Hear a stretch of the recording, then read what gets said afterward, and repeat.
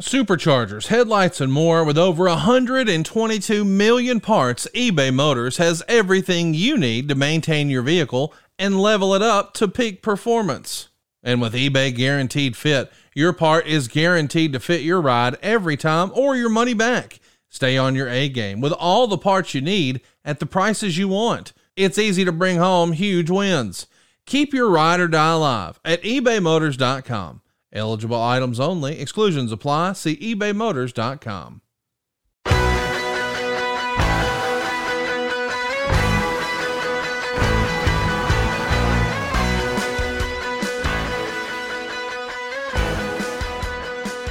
Today's episode of Something to Wrestle With is brought to you by Fight.tv/StarCast. Head on over right now if you haven't already to find out about the ultimate VIP experience. Brought to you by our friends at Wrestling Travel. Travel, you say? That's right, man. Maybe you missed your chance at all-in tickets. Maybe the platinum bracelet sold out before you could snag a pair. What if there were a second chance? You see, whenever you pre-order StarCast on Fight, not only will you get 20 live shows, not only will you get more than 40 hours of content that you can watch both live or on demand with unlimited replays, now you'll be automatically entered into a drawing that we're going to make on August 27th. Now, what do you win? How about round-trip airfare to Chicago, plus 3 nights and a hotel suite? As if that weren't enough, platinum bracelets to StarCast, VIP access to the after party, an eat and greet every single day, every official meet and greet, but best of all, 2 front row tickets to All In. You can't buy this. This is priceless. But you're automatically entered to win this ultimate StarCast experience right now whenever you pre-order. And what a great value. Not only do you get all these shows, you get $20 back in Fight credit. Hey, you could use that towards All In. Get all the details right now at fight.tv/StarCast. That's FITE.tv/StarCast. And don't forget, there's 2 R's in StarCast. Hurry, this contest ends August 27th. Hey, it's Conrad Thompson, and you're listening to Something to Wrestle With. Bruce Pritchard. Bruce, what's going on, man? How are you? I'm great. I'm impressed. You remembered how to start the show this week. Well, we'll call it a streak, man. I am looking forward to talking about this topic with you. We've got SummerSlam 1998 on deck, but this weekend we've got SummerSlam coming to you directly in New York City. And Bruce, we're going to be there at Gramercy Theater. And man, how about once upon a time we used to piggyback WWE shows? Now that some bitches are piggybacking us. Walk with Elias is happening right at the Gramercy Theater right after us. Seriously, how much more fun can your Saturday be? Come see Bruce and I. Stick around for Walk with Elias. This is going to be fun. And then go to NXT. It's the ultimate wrestling Saturday, and you can make it happen right now at brucepritchard.com. Absolutely. And you know, I got to give that's going to be great because Gramercy is like our home away from home. New York City, some of the greatest fans in the entire world. There's only a few tickets left. I love it when they send out a ticket alert. Only a few tickets left, which you did earlier this week. Hurry up because there's only a couple left. So if you're watching this, listening to this, or watching us, I'm watching it. Man, get them now. Hurry, get them. And don't forget to check out our man, Pete Rosenberg at Cheap Heat Live. It's the reunion of Pete and the Masked Man, plus a bunch of surprises. It's going down at Sony Hall on Friday night at 8 p.m. Tickets are available now at Ticketmaster.com. But let's talk about us a little more. I can't believe you've done this. You've started talking about Australia in 2019. Well, somebody started talking to me, man. You know, on our bucket list, what have you and I talked about? And we've talked about going to different places, doing different things. And almost always the first thing out of our mouth is, boy, if we can only get to Australia. Yeah. I mean, seriously, as a redneck from Alabama, I need to know, does the toilet flush backwards? I mean, I got to find out. Well, the only way to really know for sure, because I think that when you see it on TV, they use some of them fancy Dan toilet flushing reversals. And I think that that's just a gimmick, but we got to go find out for sure. I mean, we're going to be going to the UK. We're going to own the UK in December. So 2019, it's only straight up, mate. that's not a knife. This is a knife. And that's put another shrimp on the bobby and any other way that I can insult some people down under. Stop embarrassing yourselves. We are going to embarrass ourselves in San Antonio. Go get your tickets right now. We'll be there next month. We're going to Boston in October. Call Kowloon and ask for those tickets. That's right, call. You can pick up San Antonio, though, Los Angeles, Winston-Salem, even the UK in December. And I was told that we're not allowed to say UK and include Ireland and Scotland. Originally, they said, if you say UK and it's only England, then you're lying. And then when we started saying, you know, we're going to the UK, they were like, hey, we're not part of that shit. So I don't know what's going on over there. I'm a hillbilly from Alabama, but we are coming to Ireland, Scotland, and England, motherfucker. Get your ticket right now at brucepritchard.com. Man, and the main event of the summer, at least for me, no disrespect to SummerSlam, StarCast. Every time we turn around, this thing gets bigger and bigger. When you were here, we actually looked at some clips of comedians who are going to be on the roast. Of course, we've got a who's who of professional wrestling. Some names we can't even announce, but their airfare is booked. They are confirmed. It's going to be something else. But we've got James Maddern. We've got Shuley from the Stern Show. We've got Taylor Williamson, who's one of the finalists on America's Got Talent. We've got Ron Funches, who's got a Comedy Central special coming up. And as if that weren't enough, we've got Mike Lawrence, who won the roast battle on Comedy Central. And all of these guys are making a special trip to Chicago to bust your ass live on pay-per-view. StarCast on Fight is the way to see it. What do you think, Bruce? I think I can whip Taylor's ass. Well, he's going to make you laugh so hard that you might not be very effective. Yeah, I'm a little nervous, Conrad. I don't get nervous often. I really don't care. Somewhat fearless in many, many ways. Getting a little nervous, buddy. Well, you should be. The fun is going down. Find out all about it at starcast.com. And don't forget to pre-order, because you can watch these shows both live and on demand. There's more than 20 live shows, including a Monday Night War debate with Bruce and Eric Bischoff. But the roast, to me, is the main event. Find out more details at starcast.com. There's 2 R's in StarCast. Bruce, before we get rolling today on SummerSlam 1998, I want to circle back a couple of weeks, because we covered SummerSlam 97, and I sort of assumed that a lot of people who listen to 97 are then just going to listen to 98 later, because not everybody hears our show the minute it comes out, and you should. But if you don't, and you're listening to them in order because people are still discovering our show, I wanted to talk about, roll tide on that, Martha Hart actually wrote in her book that the injury was supposed to be an injury angle. Now, I hadn't really heard that before. Here's exactly what was written in the book. Their relationship soured even more during a match in August 97. Owen administered a routine, quote unquote, tombstone pile driver, a move that is made by picking up an opponent, flipping him upside down, and placing his head near your lower thighs before dropping to your knees. It was suggested Owen place Austin's head too low before dropping him. As a result, Austin was left laying on the canvas, claiming to be temporarily paralyzed. The incident kept Austin out of action for an extended period of time, and Owen took a lot of heat from the fans.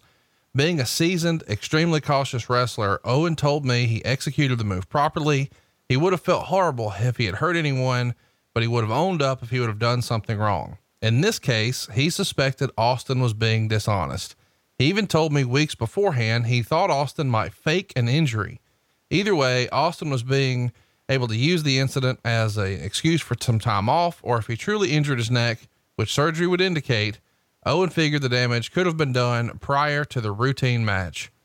Either way, the idea that he injured the WWF's biggest superstar didn't help Owen's popularity. A feud was scripted for the two that involved a ridiculous shirt sold at events that read, Owen 316, I just broke your neck. Owen became one of the most hated heels in wrestling. So I had never really read that, but we had a friend of the show, Mr. DoodooTruckin.com himself, Jeff Jewett, send me those screen grabs. And I sort of thought, man, that just sounds like crazy talk. But then I go and I look and I see on September 28th on Raw, Owen would injure Dan Severn with the same pile driver that hurt Austin. And in storyline, that led to Owen retiring. And then unfortunately, we know it led to the return of the Blue Blazer. Now that wasn't September of 97. It was 98. Either way though, the whole idea that he does the tombstone pile driver to his ass, not his knees, and they work an injury angle, did happen with Dan Severn. Now, you've probably never heard any of this. What's your gut reaction when you hear that? Well, listening to it, I don't even know how to respond. No, first of all, there's not any truth to that being an angle, or it was a horrible accident. Clearly hurt. I mean, he's not faking an injury. He's hurt. Duh. In no way, shape, or form. Right. And it was not planned to do an injury angle in that match. The match was designed to get Steve over as the new Intercontinental Champion, and it was, the beginning of that Steve Austin train, man, taking off. And here's a thing that sort of jumped out to me, because for years and years, we've all heard that Owen was a great guy. I'm not disputing that, by the way.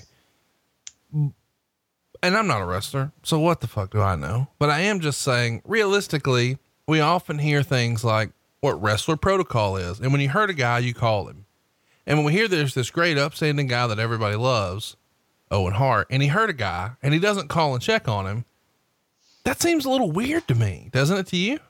Well, I don't know if he did or if he didn't. I really don't know. None of us know. The only one that knows if he did is going to be Steve and Owen, and Owen's not here to tell us. So, I don't know if that did or didn't happen, but I know that the injury was an accident, and that was not something that was planned in any way, shape, or form. Did we capitalize on it after the fact? Yes, we did. And we used that. We did do the T-shirts with Owen. We capitalized on it after the fact. But no, that was not a part of any angle. Steve did not fake that injury. I'm sure that he would have loved to have had that be an angle, but it wasn't.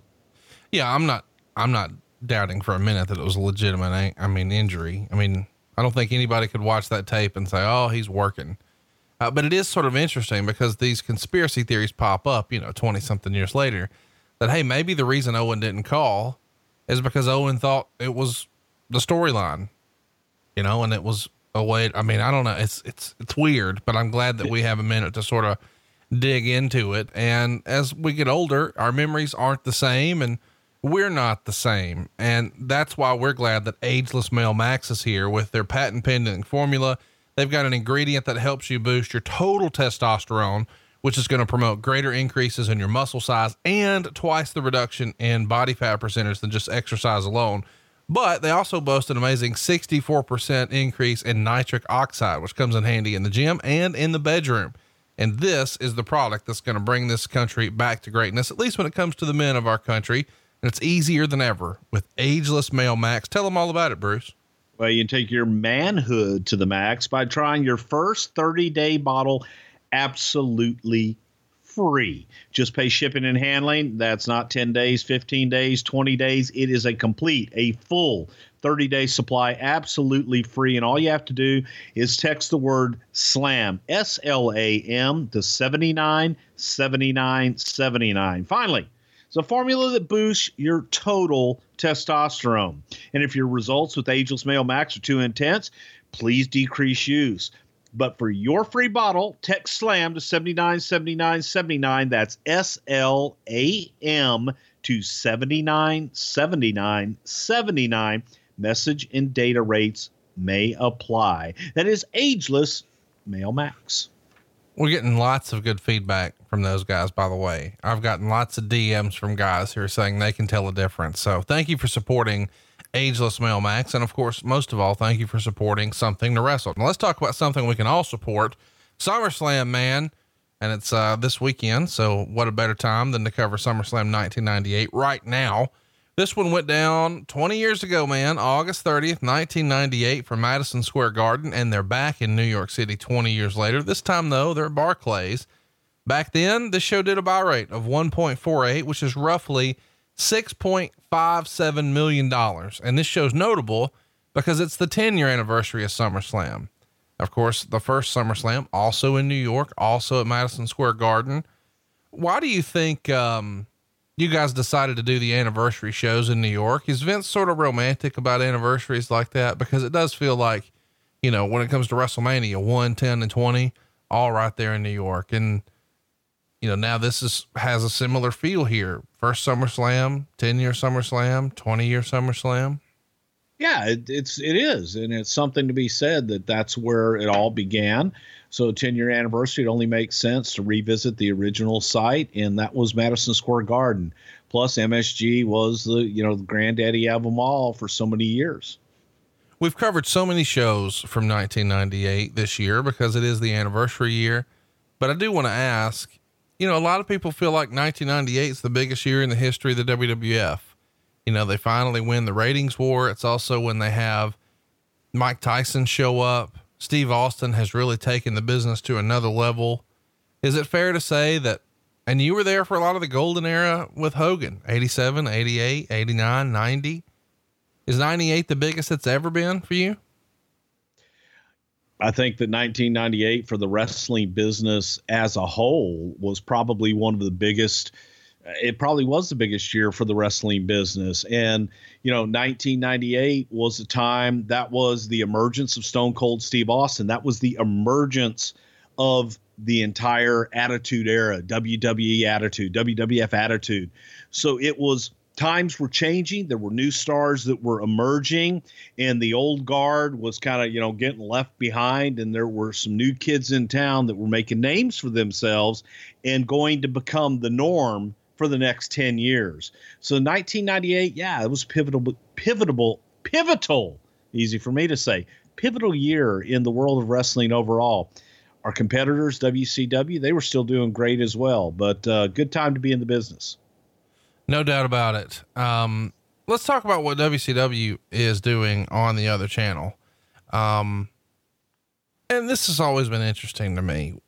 Is it because of the success of Mike Tyson for WrestleMania that you think Bischoff decides to double down? That's the year where he gets Karl Malone and Dennis Rodman in July. And then in August, he gets Jay fucking Leno. So while we're going to talk about a pay-per-view headlined by The Undertaker and Stone Cold Steve Austin, maybe the most iconic character in the company history versus the hottest character in company history, on the other channel, we've got the host of the fucking Tonight Show Wrestling.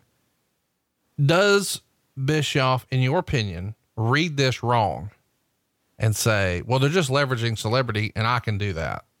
And he goes and looks for the biggest celebrities he can get. Obviously 2 legitimate athletes, NBA finalists, MVPs, but then a television star.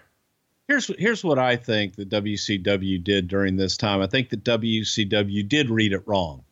I think they believed that it was Mike Tyson who was the one that made the shift in the wars and made the shift in popularity. It was utilizing Mike Tyson and utilizing the stars from outside of the wrestling genre to get eyeballs on the business. And then it was the stars that were already there. The Austins, the Michaels, the DX, Kane, Undertaker, everybody, The Rock coming in. It was everybody underneath that then that people stayed to watch. Whereas I believe that WCW used the outside stars to hopefully get eyeballs, but they were using them to get eyeballs for the stars. And I don't think they properly utilized the outside celebrity to get their guys over. They got the celebrity over, but I don't think that they utilized them to the best to get their own talent over and their own product and brand over. So let's talk a little bit about, and you've talked about this story a little bit, but it's covered here in the Observer. Meltzer would report the WWF is getting into a new business involving real estate. In a story that was carried nationally, Titan Sports was a part of a conglomerate that were among the top bidders for the Debbie Reynolds Hotel and Casino in Las Vegas. The group headed by George Simon of Cleveland was the high bid in an auction that only drew 6 people with a $9 million bid.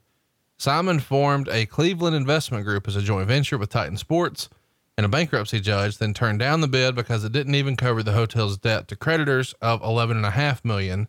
And a second auction was set up with Titan Group again being the top bid at $10.65 million.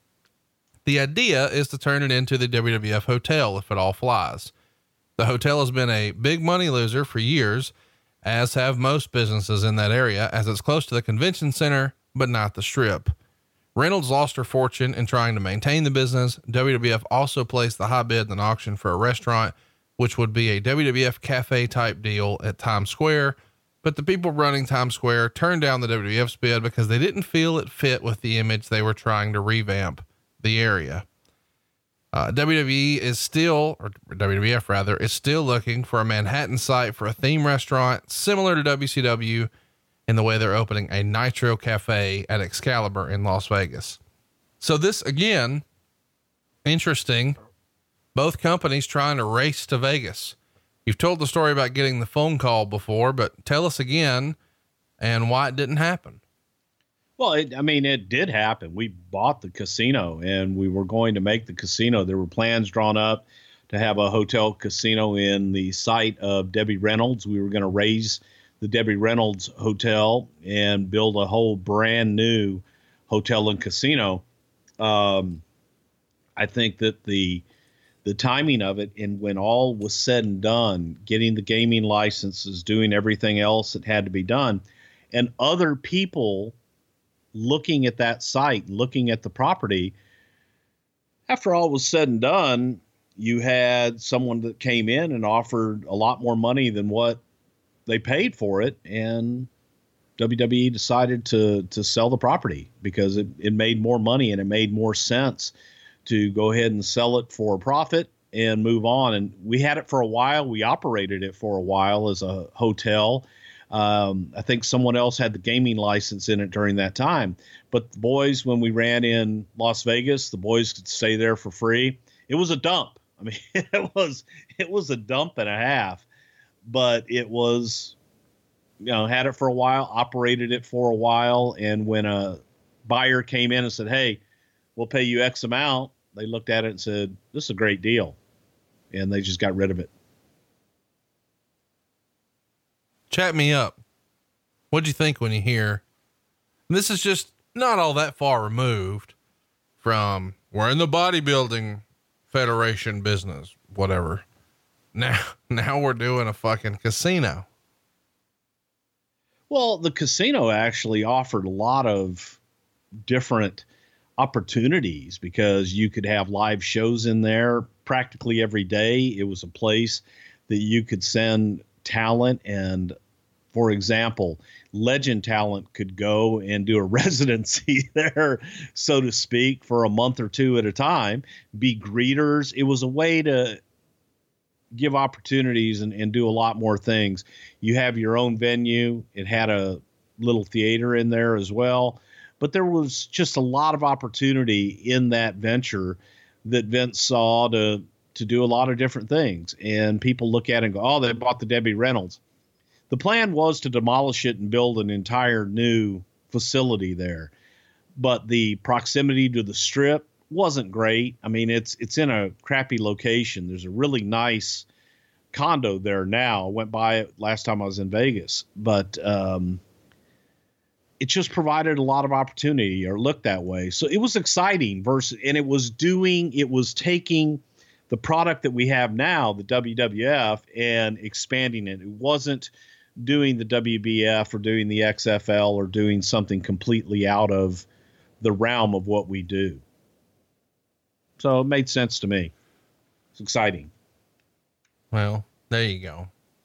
Sunday Night Heat made its debut in August of 1998 on August 2nd on the USA Network. It got a 3.67 rating and a 7.65 share.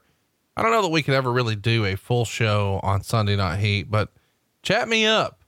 Where does the concept of Sunday Night Heat come from? Whose idea was it? Did USA approach you guys? Did you approach USA? Tell me how that goes. USA wanted more programming, and USA wanted another hour of television, and they actually were interested in doing a live show on Sunday nights, which, man, that's music to Vince's ears. Live TV, more. So USA had approached us about doing more television, and Vince obliged. It was more money, and we were already out producing television. It wasn't that difficult to produce another hour a week.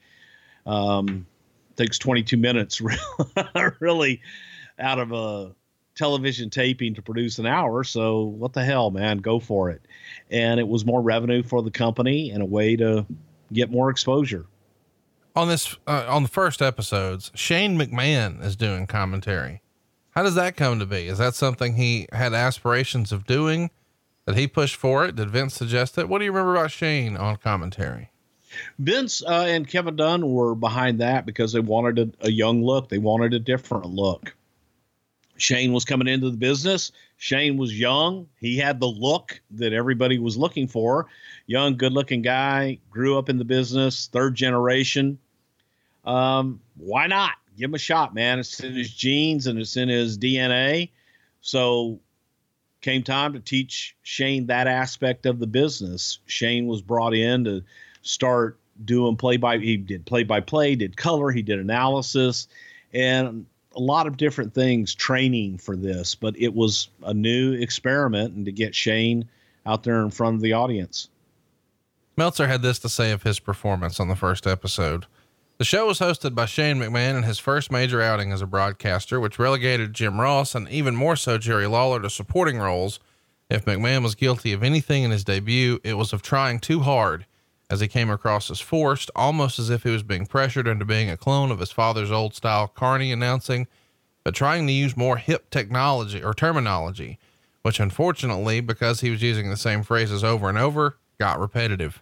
They also couldn't decide on his role, as if he's playing the rich kid brat who gets the job handed to him by his father, or the cool guy who openly roots for all the baby faces. I don't think it's a necessarily unfair criticism, but I said Dave Meltzer's name, so I assume you're going to melt down. I don't melt down. I think that Shane, it wasn't a good job, and I didn't think that it was something that Shane was well suited for. And I do think he tried too hard. I think that he was put in a position. It was a no-win position. Right. No matter what he did, he's going to be prepared. He's going to be compared to his dad. You got it. So he could have been the best play-by-play or the best color guy in the world. They're going to go, I'm trying to be his dad. Right. It was a no-win situation. So I don't think it was a good choice for him. And I think he really tried too hard. And he tried too hard to please too many people instead of just trying to become himself, which he later did. You guys also did some cross promotion here. The show was taped in Anaheim, I guess we should mention, but you've got 3 members of the cast of Pacific Blue, which follows Heat on Sunday. So Sunday Night Heat is sort of the lead in for Pacific Blue. And we've got Mario Lopez, AKA Slater from Saved by the Bell. And he's pie facing Val Venus when Val starts coming on to the female leads. How did this whole thing come together? USA line it up, and how was Mario? Hell yeah, USA lined it up. Anytime that they could utilize us to plug some of their shows. Now, it didn't always work the same way the other way. You know, like if they had a hit show and we said, hey, how about putting some of our guys on there? I don't know that USA always obliged that much on the other side, but we certainly did our best to work with USA Network throughout the years. And hey, Mario Lopez was cool as shit. He was nice, young guy, kind of out of his element, but willing to do anything. And he was a really nice guy. And there were so many of us that knew him as Slater. So it was a lot of fun, man. And he just pretty much what you see with him is what you get. Let me say that, he does not have the best sense of humor. Why is that? I saw him at a hotel restaurant after a UFC. Back in the day, they would always either run MGM Grand or Mandalay Bay, and they have like their in-house steakhouse right after. So whenever I would go to one of those fights, I would have a dinner reservation right there. Me and my buddies would go eat a steak after the show. And one of the times we're there, Lopez was there with like 2 male buddies and like 4 girls in like this big circular booth, like 2 tables over from us.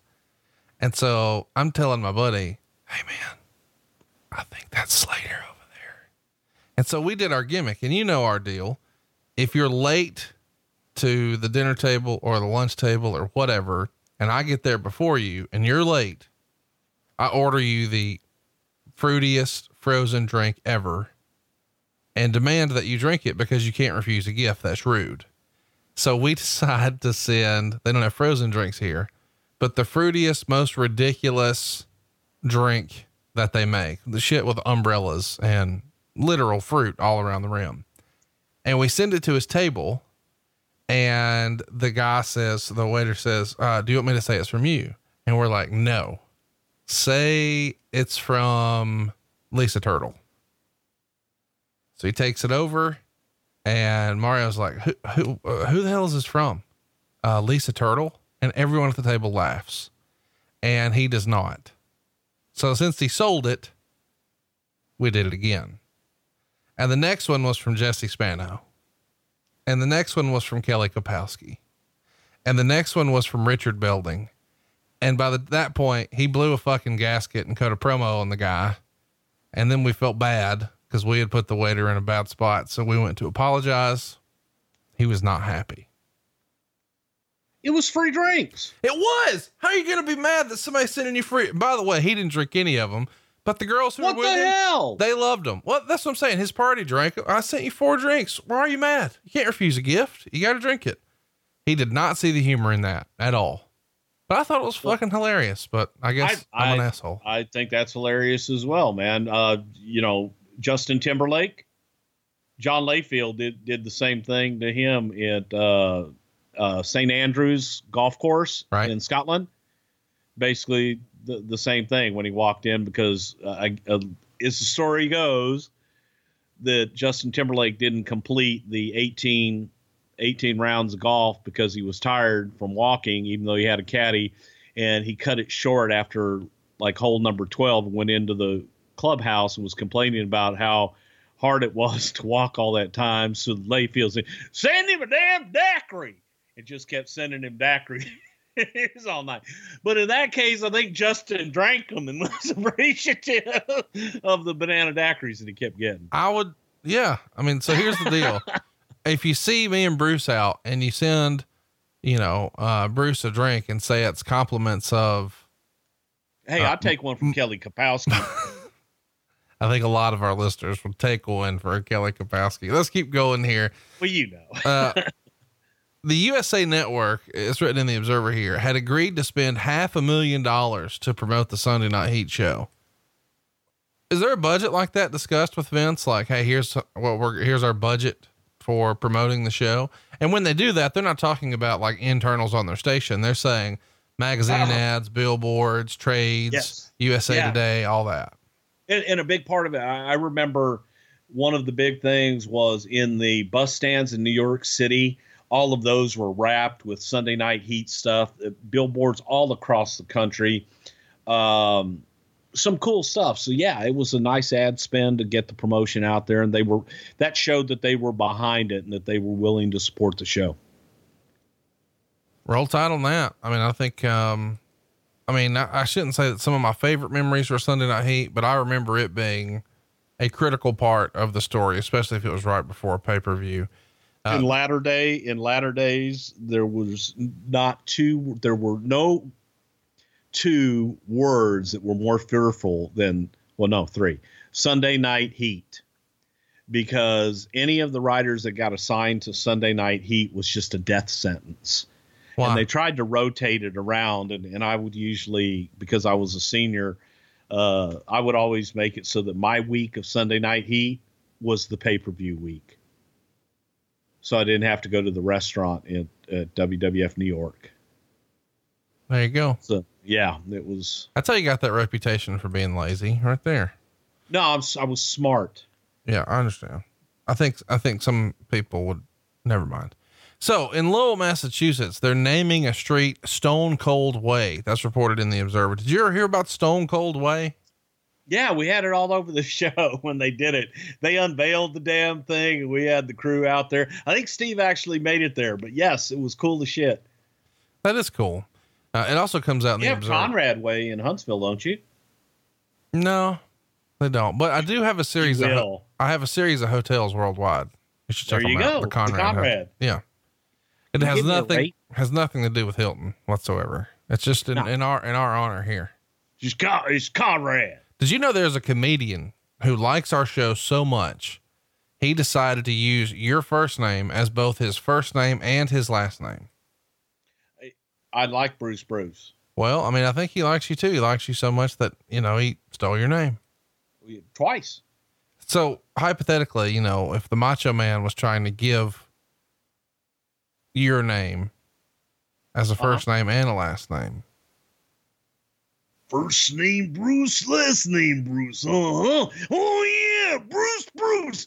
Dig it. That's right. Bruce and a Bruce. That's what they say. Bruce. Yeah. Freak out. TSN signed a 5-year extension for you guys. Starting in October, Raw was going to move to Monday nights at 9 p.m. in Canada. And it had an occasion aired in that slot, but usually it was much later. And the reason for the switch is because TSN was losing its NHL package. And they announced all of this on Off the Record. TSN was a pretty critical damn part of your business up north, was it not? Back in the day, I guess if you were to go back and if you remember the TBS days when Ted Turner had the Superstation, there was TBS, there was WGN and out of Chicago. They were the big cable stations. Well, TSN in Canada was that equivalent. It covered all of Canada. It was a major network station on their cable system. So yeah, being on TNN was a huge deal. And we were a big part of TN. You know what I mean? No, I don't know. We were a big part of them. They were a big part of us. Thank you. Let's talk about, and we've touched on this a little bit before, but I've always wanted to talk about the Spanish show, because you guys were doing a Latino show, which was going to debut on Spanish television on the US on September 12th. It was going to be like a half hour. And he would write, there is a tremendous amount of political infighting related to this project. And he also mentioned that former ring announcer Manny Garcia was brought back to host the show. So I had never really read the part about a tremendous amount of political infighting. Talk to me a little bit about the Hispanic show that you guys were pushing out here in the last quarter or near the last quarter of 98.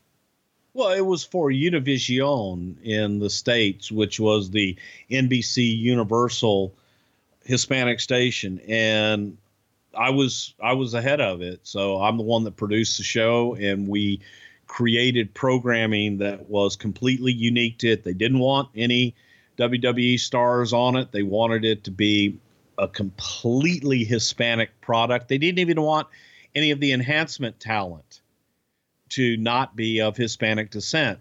So it was like essentially starting up a new company, because you had to have talent. You had to have all new announcers. They wanted it shot differently. And it was only a 30-minute show. We debuted and we increased the rating for that time slot by 10 times in our first debut. And then the first day that we debuted, and from there we went up from there, but it was considered a success. However, they didn't renew it because they felt that it was not Hispanic enough. And that's where I learned all about a Mexican accent versus a Puerto Rican accent versus a Portuguese accent versus true Spanish accent, and learned an awful lot. I actually was taking Spanish lessons. I had a tutor that would come to the office every other day for Spanish lessons. And el lápiz, la pluma. Hola, Juan. Hola, Tomás. ¿Quién es la muchacha? Está María. Está bonita, eh? Sí, está muy bonita. It's for our Spanish-speaking friends. What the fuck are you saying right now? Yo soy hablo español. No, I don't like soy. Taquito, dos taquitos con chile y queso. I feel like I know one of those words was cheese. I'm a fat guy from Alabama, so I got cheese in there. Sí, no ya. Yeah, no yop. I know that one. I got that. But Super Astros was something. We had a completely different set of announcers, and I don't know. There was a lot of political infighting. The fighting, if there was anything, was just the struggle with Univision to try and get this show and please them. And Vince was very insistent that we do everything that we can to make this thing work. JR went on the WWF hotline and really ripped into Tony and Eric here. He said that Schiavone isn't all that competent as an announcer, and he has to do what Bischoff tells him, just as he has to do what his boss tells him. But the difference is his boss was a great announcer, while Schiavone's boss could never be a great announcer. And the next week, JR was apologetic about his prior comments about Tony Schiavone, saying that he doesn't believe Schiavone has a malicious bone in his body, has a wonderful family. And this is just wrestling announcers being wrestling announcers. And he says that Schiavone was upset because years ago, Ross was given the job as a lead WCW announcer ahead of him, but he says that had nothing to do with it. And, it was a corporate decision, but he's sort of uncovering some hurt feelings that once upon a time existed between Schiavone and JR. Now they don't exist now. Everybody's all good. Anybody who listens to my other show knows that Tony Schiavone has no fucks left to give. Chat me up. Did you know there was some sort of former heat, as it were, between Schiavone and JR? No, I really didn't, because here's the funny thing. When I was fired back in 1990 or 91, whatever the hell it was, I forget. Been fired so many times, they kind of run together. I had gone to Atlanta and spent some time with JR. And I remember JR and Schiavone were doing a radio show. There was alleged heat between me and Tony Schiavone at the time, but yet when I showed up at the radio station, everything was cool. Everything was fine. So I didn't know that there was that heat. Obviously there was heat with JR and Eric Bischoff, because Eric Bischoff held my refrigerator hostage. When JR left to come to work for the WWF, JR couldn't get his refrigerator and his washer and dryer out of Turner Storage or something like that. Wait, Eric Bischoff has it. Are you being serious right now? Oh yeah. 100%. Bischoff's got my refrigerator and my washer and dryer and holding them hostage. All I want is what's mine. I just want my refrigerator and my washer and dryer. JR was pissed about that. I feel like you're telling a real story right now. I am. JR was pissed off when he came here and he moved in and he couldn't get his stuff. It was like some kind of Turner Storage or something. I don't know if he had it in their warehouse or a storage thing that Turner paid for, but Eric wouldn't release his refrigerator and his washer and dryer, and JR was pissed. Yeah, fuck that Eric Bischoff, fucking John Davidson looking Ken Doll, son bitch.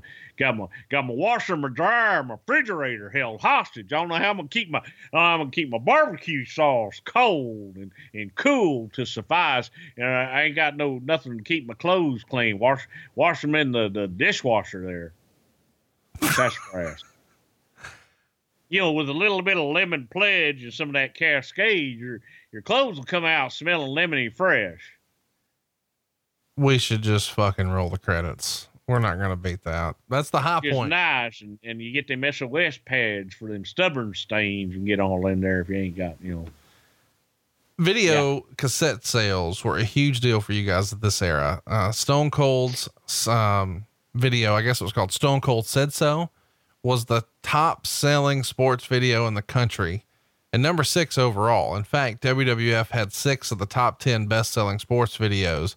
Stuff like DX and pay-per-view videos were there. I mean, this is an insane boom here. And I know that, VHS was really, hitting its stride in the 80s, but do you think you're making more here because now people aren't just renting the videos, they're purchasing them? Yeah, definitely. And they were being able to be produced at an affordable price so that everybody could purchase them. And this was also a time you put Stone Cold or Austin 316 on something and it flew off the shelves.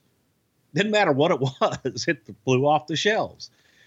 So for the videos, man, everything that we did, it was a good hot time. Is it true that you guys once made Stone Cold condoms? I don't know if we made them. I remember seeing, they had condoms with all the guys' logos on them. So they were like Undertaker condoms. They made them for everybody. I remember seeing someone pitch that. I don't know that we actually ever did it, but they were definitely floating around. Well, I might have used a, tough rattlesnake there. I mean, I think I've seen a Lifestyles condom before that says Austin 316. Give me a hell yeah. And it said something like play safe on it. They may have done them. I remember seeing them. I remember the pitch, and I remember seeing them because you go into the conference room on the 4th floor, and that was where a lot of pitch meetings took place for people. And I remember seeing boxes of these damn things up there that someone had made. Maybe they did do them. To me, I didn't use them myself. Trash. To me, it's a missed opportunity because you could have had an Austin 316 condom and it, says I just not whooped your ass, but something else. And I just squirted in your ass. What? Well, I didn't have that in mind, but you could also say, you could do the Undertaker one that booty's going to rest in peace, or you're going to lay the smackdown on that. So and such. Well, how about a brother love one? I love you. I don't think that would have sold very many. That would have sold great. I don't know that the DX ones, I mean, what would they possibly even put on that one? Suck it. I think some of these are rhetorical. Like they know what we're going. Oh, I thought you were asking. Oh, hell. What the? Oh, okay. Shit. I'm sorry. Let's talk about. I was trying to play along. I got you. All right. We're going to come back to Stone Cold condoms, I'm sure. We really do this this is what we do now. Well, we're talking about sex, and hopefully we're talking about good sex. And maybe 20 years ago were the good old days when you were ready to go. But now with Blue Chew, that's blue, like the color, you can increase your performance and get that extra confidence in bed. BlueChew.com brings you the first chewable with the same FDA-approved active ingredients as both Viagra and Cialis, so you know these things work. And since they're chewable, they work up to twice as fast as a pill, so you can be ready anytime, day or night. Blue Chew is prescribed online and shipped straight to your door in a discreet package, so no more doctor's visits, no more waiting in the pharmacy, and best of all, no more awkwardness. It's made right here in the USA and shipped direct, so it's cheaper than a pharmacy. Hypothetically, if Jim Cornette were to give a special offer about our friends over at Blue Chew, and by the way, every wrestling locker room in the United States has Blue Chew in it, because all those guys listen to this show and they text me or DM me and ask if I can get them hooked up and if it's real. And I guess in certain circles, Bruce, you've become known as the penis whisperer. So I hope that's okay, but goddamn, BlueChew.com will give you your first shipment free, motherfucker. All you gotta do is use the special promo code WRESTLE. You just pay $5 for shipping and you get your first shipment free. Again, that's Blue Chew. You know how to spell it. BLUE Chew.com. Promo code WRESTLE. You get to try it free. Because Blue Chew is the better, cheaper, faster choice. Motherfucker. What are we doing with our lives right now? It's scary that, Blue Chew is the right thing, baby. If you just want to get down and chewy and everything, if you will. Have you used it yet? What the hell would I use it for? Well, just to see if it works. Okay. We'll leave it at that. Okay. You get your first shipment free. Wait, I wasn't paying attention. Why are you doing that? Promo code WRESTLE. All you got to do is pay $5 shipping and handle.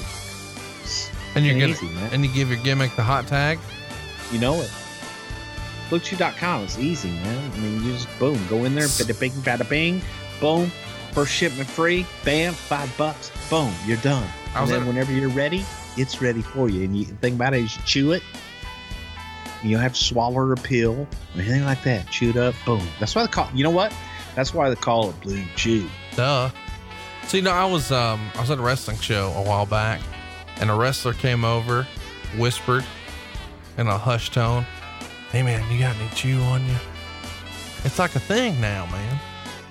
Well, yeah, it is. It's just amazing to me that 20 years ago, people wanted Somas. Now they want Blue Chew. Well, I know where to get it. Yeah, BlueChew.com.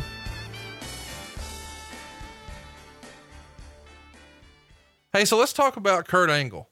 Meltzer would report here that he had a strong training camp and actually debuted with his first few matches over the weekend. He had some matches with Dory Funk in his corner as a manager and was put on all the house shows and got a big babyface reception. He also worked against Christian Cage. We know who that would go on to be. Chat me up though, because you and I, a couple of years ago, found your old original notes about Kurt's initial training.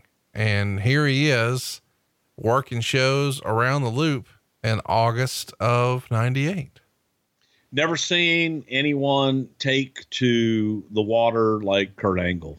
And by that, I mean that Kurt Angle spent his entire life training to be the very best amateur wrestler that he could possibly be. And as an amateur wrestler, you are trained the entire time to stay off of your back, keep your shoulders off the mat. Within 15 minutes of being in the ring, Kurt was attacking the mat, taking bumps like a seasoned pro. I mean, I would compare him to Shawn Michaels in the way that he was attacking the mat. Different animal. My first experience with a true world-class athlete, being the best in the world, probably was Kurt Angle. He was a completely different breed, and cyborg is one way to describe him. That's how people used to describe him. But an absolute natural, one of the very best first time in the ring guys I've ever seen in my life. Let's talk a little bit about Teddy Hart. We get lots of questions about Teddy here on the show, but we can't do a full show on Teddy because there's just not enough meat on the bone. But there's an interesting story that comes out in the Observer here, and it's just a line or two. Ted Ennis was sent home from camp after a series of discipline problems, basically an incident where he had an argument at the hotel and coming in late 3 times for practice. He's always felt like one of those guys where a lot of people who maybe don't know his story or his situation would say, man, why is he not there? And whenever I've brought it up to you, you would quote stories to me, including stories about the hotel. Chat me up.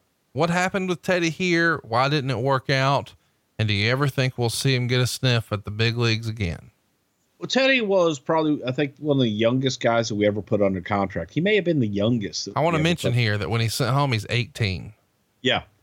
So Ted is fresh. His dad had called us. Georgia Hart is his mother, and that's his connection to the Hart family. So he was, his grandfather was Stu Hart, and he was a prospect. He was one of those Hart kids that always worked out and was in the ring, rolling around, taking bumps and everything every time you went to Calgary. And I'm not going to get into specifics with Ted, but because he had such potential and he had a lot going on, I think it was too much too soon. It was a maturity level thing that Ted had never been away from home and unfortunately didn't know how to handle some things. And it just wasn't the right time.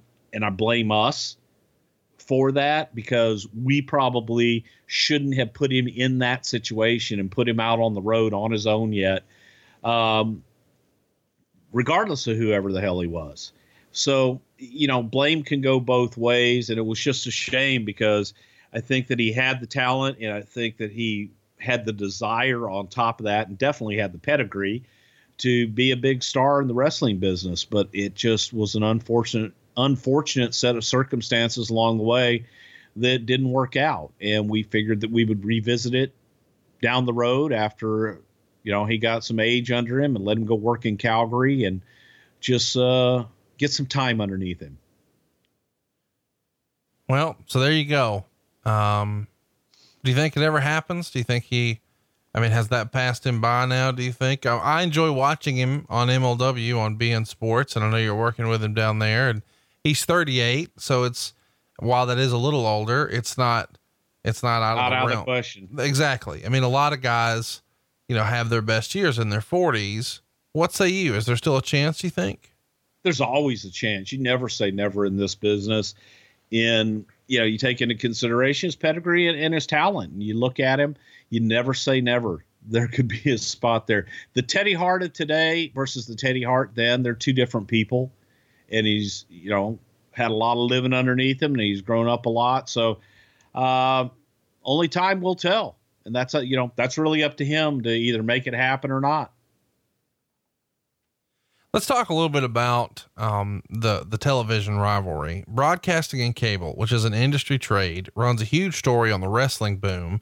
And the story claims that the WWF is negotiating a network deal, but wouldn't say which network. And the story is really focusing on how national advertising for both companies is booming, at least on the network. But there's a bunch of advertisers who still won't touch wrestling because of the violence. And some folks would even say because of the bad language. Bischoff would say, out of desperation and in order to get bigger numbers, they are going with gratuitous TNA and women mouthing the F word. I have nothing against going for hardcore adult themes if your network will allow you to do that, but I think it's irresponsible in the long term. And I think Vince McMahon is shooting himself in the foot. Now, of course, Bischoff is saying that, the WWF is using adult themes, but they're selling ads for children's products. And he would continue, I'd like Barry Diller, who's the head of the USA Network, to justify how he sells super soakers, M&Ms, and video games on a program that has half naked women saying, fuck you. And when questioned, McMahon would say, adults eat candy as well. What they're trying to do is say that we are so edgy that our advertisers are going to leave us. And that's not true. Advertisers are knocking down the door and trying to get into what we're doing. Our advertisers understand what we're doing. Chat me up here. What say you? You were there when it was a lot more cartoonish in the 80s, and now it's very adult here. What was your take? Because I know a lot of people in the business would say, I wouldn't let my kids watch this, but a lot of the ads are still targeted to children. Obviously your kids weren't old enough here, but let's say Amber and Kane were 11. Would you have let them watch your show in 1998? I think I probably would have. I would have watched it with him, and there's probably some things I wouldn't have let him watch. But there were a lot of shows that they wanted to watch growing up that I would watch with them and explain it to them. So yeah, I am that parent. I am that guy that if there was something they really wanted to see and they wanted to watch, I go, okay, let's see what this is. Cause I wanted to know what the hell they were looking at. Right. And you watch some of the stuff that's on MTV right now geared towards kids that kids are watching, and it's scary. But I think it's incumbent on the parent to watch what their children, know what their kids are watching, and monitor that. So that's my answer to that. I think that the advertisers were coming to us, and the advertisers did want to advertise with us, regardless of what those advertisers were advertising. It's ironic, Eric Bischoff would talk about how we copied him and we did all these things that they were doing. And they were the first ones to do all this and do that, and then knock it when it was working for us and was no longer working for them. And we never had anyone say, fuck you on TV. That just didn't happen. May have implied it. He may have think that he saw someone mouth it, whatever. No different than what they were producing at the time. The only difference is we were more successful. I can't wait to see you carve him up at StarCast. You're looking forward to that, aren't you? I am. Oh, I thought you would. But be. but also, man, let me be very clear to my haters and to those out there. There's nobody I have more respect for than Eric Bischoff, because Eric did kick our ass, and Eric is a great businessman and had a good mind, and he was the one that brought a lot of the forward thinking and changed the business with the way that he did business. So my hat's off to him, and I appreciate it because he made us work harder. It is sort of fun though that, but I will kick his ass at StarCast. Yeah, I'm sure you will. Okay. So let's talk about the year-over-year business, because we've talked a lot about how much I enjoy 1997, my favorite year in the business, but 98, man, the money was just another level. Let's look at August of 97 compared to August of 98. Your average attendance in 97, 5,359 fans. August of 98, 11,311 fans. So you're up 111%, which is incredible. In August of 97, your average gate is $87,580. Your average gate just a year later in August of 98, $210,779, an incredible jump, 140.7%. You're selling out a bunch more house shows. Only 26% of your shows in August of 97 were sold out. A year later, 46% are. And even ratings are way up. You went from a 2.0 average in August 97 to a 2.9. So a 45% jump. I mean, every indicator is that business is up. And it sort of feels like you guys knew that when you sort of just flippantly say, oh, we could put Austin 316 on anything and it would fly off the shelves. You definitely had the hot hand here. Did you not? Yeah. Just look at those numbers. It was, reminiscent for me of 1987 when I first came in and everything was selling out. Back then it was put Hulk Hogan on whatever, Hulkamania Running Wild. So it was a great time in the business. The difference now was you had cable television and we weren't doing as much syndicated television. And you also had this damn thing called the internet, where you could get your product and you could get your merchandise and everything out to the consumer in different ways. So it was just red, freaking hot. Good times. Well, some more good times are on the way. SummerSlam 1998. Let's get to it. The show was sold out forever. I guess we should mention here, not just in the main arena, but there's another arena attached to this. We'll talk about that in a minute. But the main arena seats 19,066 fans. 15,274 of that were paying $764,000. It's the third largest gate for a live wrestling show in North America that year. It only trailed WrestleMania in Boston and Hogan Goldberg at the Georgia Dome. Huge money. Before the pay-per-view, there was a live version of Sunday Night Heat. Shawn Michaels would join Shane McMahon and JR on commentary, and Meltzer would write, announcing is clearly not Michaels' forte, although he only got confused on names once or twice, and he didn't say much to make one cringe. McMahon has a long way to go, but this was the best of his 5 shows to date, probably because he appeared to be getting the product over more than getting himself over. Now, I know that sounds sort of shitty, but that is something that a lot of announcers have to learn. And you've told me that before, that a good announcer doesn't try to get himself over. He gets the match over. But a lot of times wrestlers don't really know how to do that. They're just used to getting themselves over, right? Sure. And the main thing you want to do as a commentator is you want people to remember the story in the ring. You want them to remember the story, not you. And if you tell a good story, that will happen. The rating comes in at a 3.23, which was its lowest to date, which is interesting to me because it's the first time the show is airing live and you've got it as a lead in for SummerSlam. So you would think it would be the peak interest, but it's the total opposite. Why do you think that the rating was down for Sunday Night Heat here? That doesn't make any sense to me. Well, it wasn't down a whole lot. It was down, I guess, in comparison to the previous weeks. I think that people were not necessarily in the Sunday Night Heat habit yet. It takes a little while to get into that habit of, hey, I've got to tune in Sunday. It can be, it could be anything. A new gas station opened up, but it wasn't down so much that everybody's going, oh my God, the rating's down.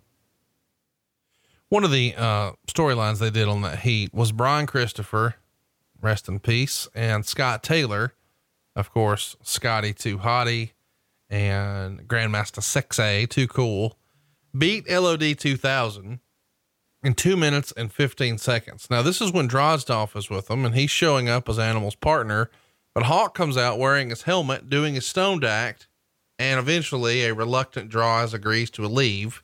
And that means Animal works the whole match by himself while Hawk's just stumbling around and never even takes his helmet off. Eventually they're trying to set up the Doomsday device, and Hawk, still wearing the helmet, goes up backwards like he's going to do a moonsault instead, but then stumbles off, crashes into Animal, and Taylor pins him. So it's just a continuation of the storyline, but that's a pretty controversial storyline, and I'm sure we'll talk about it sometime. Tell me how reluctant, if at all, the guys were to agree to do an angle sort of based on Hawk's real life substance issues. It was very controversial, and Animal and Hawk were actually for it. So it was a different way to tell the story. Hawk's personal issues were somewhat public at the time. We felt that by addressing this, that would probably help Hawk in a lot of respects, but he was on board. It was something that they didn't express to us that they were unhappy with, and actually came up with ideas like this. Hey, what if I did this? What if he did that? So a lot of them were their ideas as way to further this angle. And it's controversial. So it got people talking. In that regard, it was good. Did anybody protest? Was Russo involved? Any other details about this you can share? Yeah, Russo was involved. I believe it was Russo that really came up with the idea and helped structure the idea. But he did work an awful lot with Hawk and Animal on it. The idea by putting Drozdov with them was to give them a younger vibe and a younger feel, but also to have that division in between LOD and kind of give them something to have, some meat on the bone, if you will, because at that time people were looking at them. They weren't what they used to be. So this gave them an excuse to not be what they used to be, if that makes any sense. Yeah, it does. Speaking of somebody who's not who they used to be, Dustin Runnels loses to Gangrel in the next match in 2.5 minutes with the implant DDT. Meltzer would write, bad match with no heat. Whatever the idea is thus far for the Runnels character, it doesn't seem to be working. Now, we've talked about this briefly in our Goldust episode. This is when Goldust shows up in the crowd during matches, holding up a sign saying he's coming back, and he's not Goldust here. He's Dustin Runnels. Chat me up here. Why didn't this work? Because in my opinion, I think that they were trying to imply kind of a religious, he is risen, he is going to return. And I don't think people want that. I think it was too clever for its own good. You're saying people don't want that, and you were fucking Brother Love. But I didn't do religion. Oh my God. Listen to you. I mean, what? How did he do religion? Well, he implied it, but you didn't. No. I'm gonna fucking punch you when I see you. You can't punch me from here to there. Next up, DOA beat Bradshaw and Vader in just under 3 minutes, and they tease that Vader and Bradshaw are not getting along from the start. They mistime a high kick and then followed by mistiming a lariat. Eventually Vader collides with Bradshaw, who then slugs Vader, who falls backwards into a schoolboy. And there's your pin. They have a very brief feud after this. Vader was essentially enhancement talent at this time. Bradshaw, Mark Henry, Kane, guys like that. And he winds up leaving the company not too terribly long after this. What do you remember about Bradshaw and Vader? This was an attempt to get Bradshaw over in the singles career. We felt that John would be that big, rough and tough kind of Stan Hansen, but in a babyface role, just a rough and tough cowboy type guy that kicks everybody's ass. So that was the idea behind it. And Leon, during this time in his career, we were using Leon to get people over and to make other guys stronger. Michaels interviews Sable and asks her who her mystery partner is, but she won't reveal it. So they wind up dancing in the ring to what Meltzer called an embarrassingly little pop, considering the magnitude of the two stars. And he would continue, Sable loses her luster every time she dances. Now, of course, we've talked a lot about Sable recently in the archives, available now at somethingtowrestle.com. But chat me up though. Why don't you think this was better received? Was New York just not into Shawn Michaels here? There was nothing really, I don't think it was presented as this really big deal. It was a nice little promo to be able to go out and have Sable in front of the crowd, tease the match coming up with Mark Merrow and Jackie later on in the night. And it was just a exposure type thing to get another plug. And it was a quick little, shake your ass and dance. It wasn't meant to get a huge pop. It wasn't meant to be this huge monumental thing. And again, for whatever reason, Dave Meltzer doesn't like beautiful women named Sable.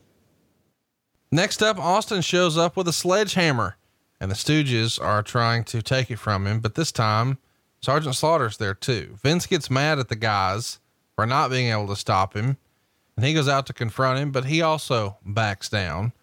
Is this when the Stooges start to really take off, you think, 1998? Yes, the Stooges were absolutely unsung heroes. They stole the show, man. They stole every scene that they were in just by being themselves. Patterson and Briscoe had natural chemistry. They worked great together because it was all improv, and they didn't care. They just were out there being themselves. You know, you talk about a sledgehammer. I'm going to give you a sidebar here and tell you a story I don't think I've ever told in public before. Sledgehammer, Peter Gabriel, you know, gonna be a sledgehammer. Yeah. Remember that video? Yeah. Okay. Well, it was a real famous video, and it was done at a production house in New York City. This was during a time that back in 1989, 1990, something like that. I was trying to do a new signature for the open of all of the WWF shows. Remember, they used to have WWF, the symbol of excellence in sports entertainment. And then we did something else. The idea was to build a WWF world or a city of the WWF. And you take every major landmark from all over the world. You take the St. Louis Arch, the Statue of Liberty, the Eiffel Tower, Big Ben, and the Egyptian pyramids, and they're all in one place. And you have a plane that flies through and shows you all of these landmarks, and basically you find out that's the WWF. Cool idea, but the studio where they did Sledgehammer, that was my pitch. Oh man, these guys did this great video, and we're going to do this and do that. Long story short, after all said and done, I bring this not even complete signature open to Vince. And he looks at it. One time, he popped the tape out of my tape player in my office, took the tape and walked about 20 yards to the men's restroom, threw the tape in the toilet, and sat there kicking the flush, saying, "That's what I think. That's what I think of. It's the shits." And that was couple $100,000 worth of work that literally got flushed down the toilet. And whenever I hear Sledgehammer and think of Peter Gabriel, I think of that open that we did that never saw the light of day. A couple $100,000. Yeah, it's expensive. The same open could be done now CGI and somebody could probably do it in a day. You know, some kid in his basement could probably do it in a day type thing. But back then, that was a big deal. So let's talk about our opening match here. We've got D'Lo Brown working with Val Venus. Of course, D'Lo gets the win by DQ, and he retains the European title in 15 minutes and 24 seconds. This is sort of fun. D'Lo was billed as being from Helsinki, Finland. Meltzer would say the match had good points and bad points, and that there were some nice moves and great pops for near falls, but they were out there too long, and there were some blown spots and a lame finish. He didn't like it, and I thought it was too long too. 1 3/4 stars. I did enjoy that they had the chest protector involved a little bit because it feels like that wasn't used enough. Chat me up. What'd you think? Well, what's the date today? I agree with Dave Meltzer. It was a decent match. Nothing to write home about. Too long. And the finish absolutely sucked. Lame finish with Val shoving the referee down after the referee had grabbed his foot on the top rope so that Val crotched himself, and, you know, that all happened. But it was a lame, terrible, just shitty finish. Chat me up here. D'Lo Brown, really a CPA? What'd you think? How did he do? We just haven't spent a lot of time talking about D'Lo Brown. I don't know when we'll talk about him again. Well, D'Lo Brown was one of those guys that came in for the Nation of Domination, came from Smoky Mountain Wrestling. Jim Cornette, motherfucker. AC Connor. He's a good-looking guy, bump-taking son of a bitch. D'Lo had that opportunity to be one of those guys in the Nation of Domination that was in the background. Every chance that he got to showcase his talent, he made the most of. He bumped his ass off and showed that he could work and showed that he could do a lot more than be that guy in the background. So D'Lo, because of his work and his attitude and his work ethic, was able to secure himself a spot. Great guy. He was a certified public accountant. That's what he did for a living, but he always wanted to be a wrestler. He lived his dream and was able to come in, and he was one of those guys. It's a nice success story to hear something like that. The European title.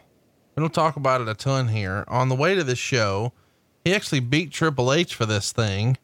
Of course, he first joined the company as a member of the Nation of Domination. How did you think he was coming along here? I mean, it is a little bit of a push because he's got the European title. He's opening a big pay-per-view.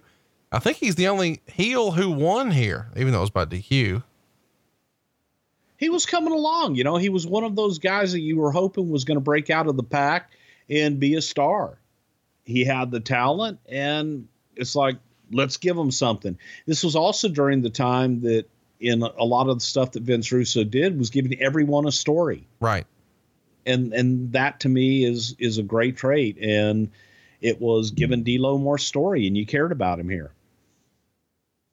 Let's talk about Val Venus, because around this time, the Toronto Examiner did a pretty long piece on Val Venus, and they would note that TSN edits out a little more than half of his act. And Sean Morley, the guy who played Val Venus, would say, there have been a few lines presented to me that I won't do. I won't do something that I feel like shouldn't be on TV. I have my own set of morals, and if I don't feel comfortable doing it, I won't. Do you remember something that he vetoed? Because it feels like a lot of stuff made it. That's what I was just going to say. What the hell could that possibly be that he vetoed based on all the vignettes and the things that he did say? I can't think of one time he ever came and said, oh no, I can't say that. Might've been something good to say for a newspaper interview at the time. Val was willing to do just about anything. Next up, we've got Kurgan, Golga, and Giant Silva beating Taka Michinoku, Men's Teao, Dick to Go, and Funaki. They go 10 minutes and 10 seconds. Meltzer would write, remember when Taka was thought to be the best young worker in the business? Anyway, this had to be the worst match of his career. Insane Clown Posse came out to do a live performance of the Oddities entrance music, basically comedy spots with Kai and Tai playing the role of midgets, but it went 5 minutes too long. Chat me up. What'd you think about this?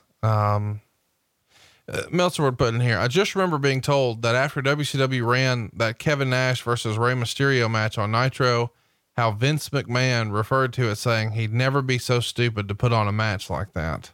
When did Vince McMahon say that? To who? I don't know. It got -2 stars here. Not a great match. Unfortunately, ICP's ring entrance is edited off of the network. Before we talk about Insane Clown Posse, talk about this fucking match. I was highly entertained by it, watching it again. Yes, it was terrible, but it was fun to watch. And it was, I laughed every time that Kurgan was in the ring because all he did was constantly dance, and he did the exact same dance.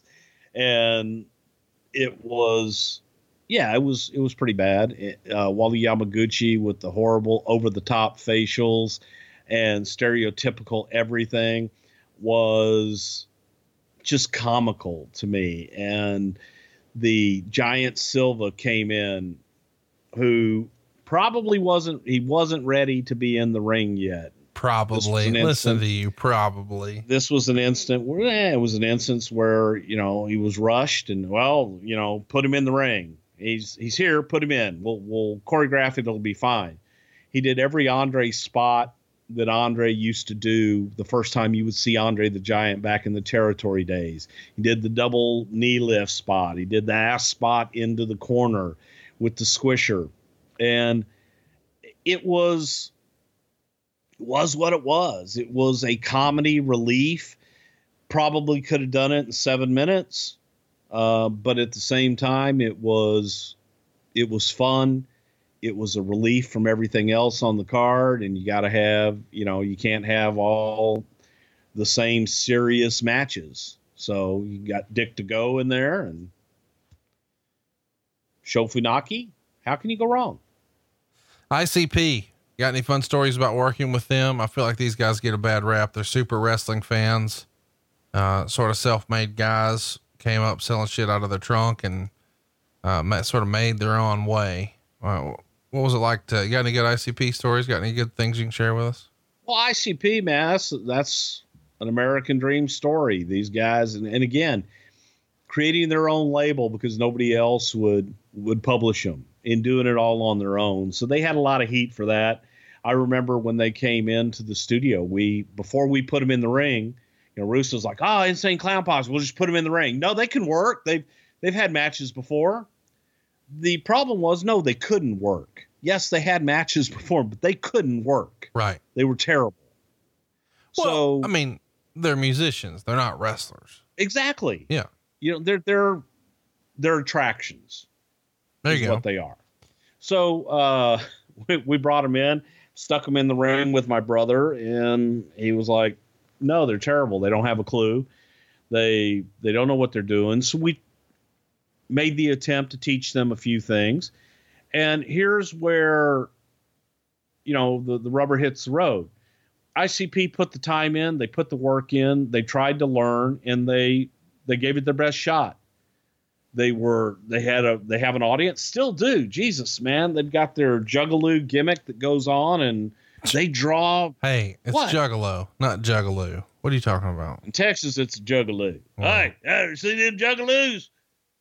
So, is it really Juggalo? You're right. It is Juggalo. What is a Juggalo? By the way, they're at StarCast. Did you know that? Awesome. Huh. Yeah. Shaky Too Dope and, Shaggy Too Dope. Come on.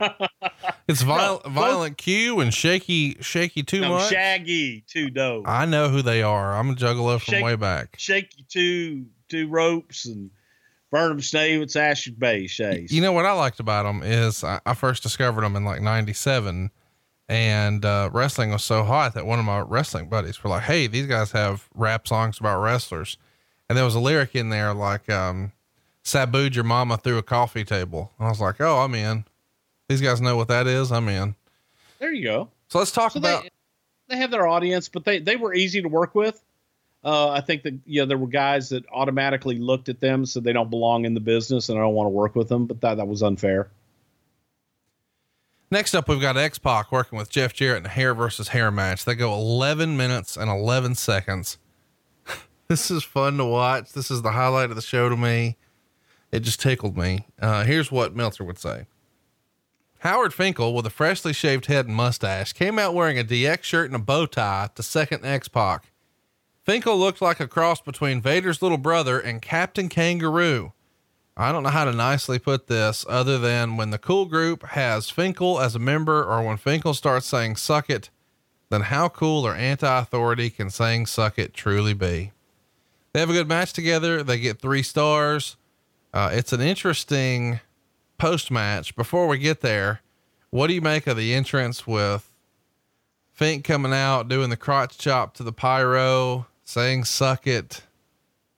Fink as a classic. Oh, it's so good. It's so bad. It's good. It's like, Michael. Oh my God. But the best part to me was watching Howard trying to synchronize the crotch chop. Yes. With the pyro, and he's looking over at X-Pac, and they're trying to get set, and Howard's doing the yeah, and X-Pac's doing the pace. So that was just positively hilarious, and it was a way to get Howard out there, especially in the Garden, man. The folks in the Garden, Howard Finkel walks on water. He is their announcer. He was their man, and for Jeff Jarrett to try and humiliate the Fink and shave his head earlier, and for Howard to get his comeuppance later, that was a big deal. And regardless of what everybody wants to say, I'm sure you're going to get into, it was a rib, it was that, it was this. It was Howard getting involved, and he loved it. Why did you think I was going to say it was a rib? Because that's what everybody says. I didn't say that. You were going to say that. Don't tell me you weren't going to say that. I wasn't. I was going to instead talk about how you guys shit the bed. It feels like you guys have been around wrestling long enough to know that these dime store electric shears you guys had to try to shave Jeff Jarrett were not going to work. They do not. The guys are very frustrated, and Jarrett's doing his best to stall for time, but he's yelling loud enough for the camera to pick it up. "You're all full of shit," and things like that. Eventually they have to cut use scissors to cut the hair off, and they start trying to play with it and put it on the headbangers' heads and do comedy with it. Chat me up. What happened with the match? And then more specifically, the post-match debacle? First of all, I thought the match was excellent. I loved the match. I thought that they had a hell of a match, as we would say. And the ending was what it was, but here's what pisses me off. And I hate this with a hair match. You know, we did it with Kevin Nash. We did it with Jeff. To me, a hair match, you get shaved bald. So a hair match always was to me. That's what it is in Mexico. It was, hair versus mask. The hair actually used to mean something. And in this particular situation, Jeff wanted to get his head shaved because his wife, Jill, was going through chemo and lost her hair. And Jeff wanted to, basically empathize with her. And I appreciate that. And it's actually kind of a hard thing to talk about. So I'm going to go ahead and move right the fuck on. But Jeff, the idea was that they were just going to cut Jeff's hair short, which I just didn't understand. I didn't like it. For losing the match, Jeff Jarrett got a better haircut. Right. Is what happened. The shears, that was something that I always fought whenever we had because I experienced it with hair matches in Texas before with the battery operated shears. Man, you got to use dog shears and you got to use electric shears like they use in the Army. Those will cut through wet hair because when it's wet and it gets all matted, you can't cut with those little cheap beard trimming bullshit. And that's what happened in that. So they just took to the scissors and started cutting it off. And then Jeff got the hell out of Dodge. But to me, that's, booking a finish that you can't deliver on. And it's the shits. This is a really classic stipulation, is it not? I mean, this has been around forever and ever, the hair match. Well, to me, it is, coming from Texas and coming also from the lucha tradition of it being a big deal. But Vince never got it. It was, they lose their hair. Who the hell cares? It wasn't a big deal to him. He didn't get it. But I always felt that if you built it up right, kind of like we did at this little match we had at WrestleMania, where it meant a whole hell of a lot, that it would mean something. But I just didn't think we did very well on the follow through here.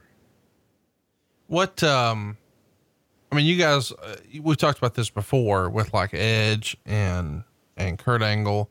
Sometimes you guys can't help yourself, but you don't wait and you don't tell the talent until the day of just to make them sweat, just to be dicks. Right. I mean, Waltman, no, they all know. Okay. With a hair match, guys, usually the first question out of their mind, who's losing their hair? Wait a minute. What? And you ask them first. That's a old wives' tale and urban legend.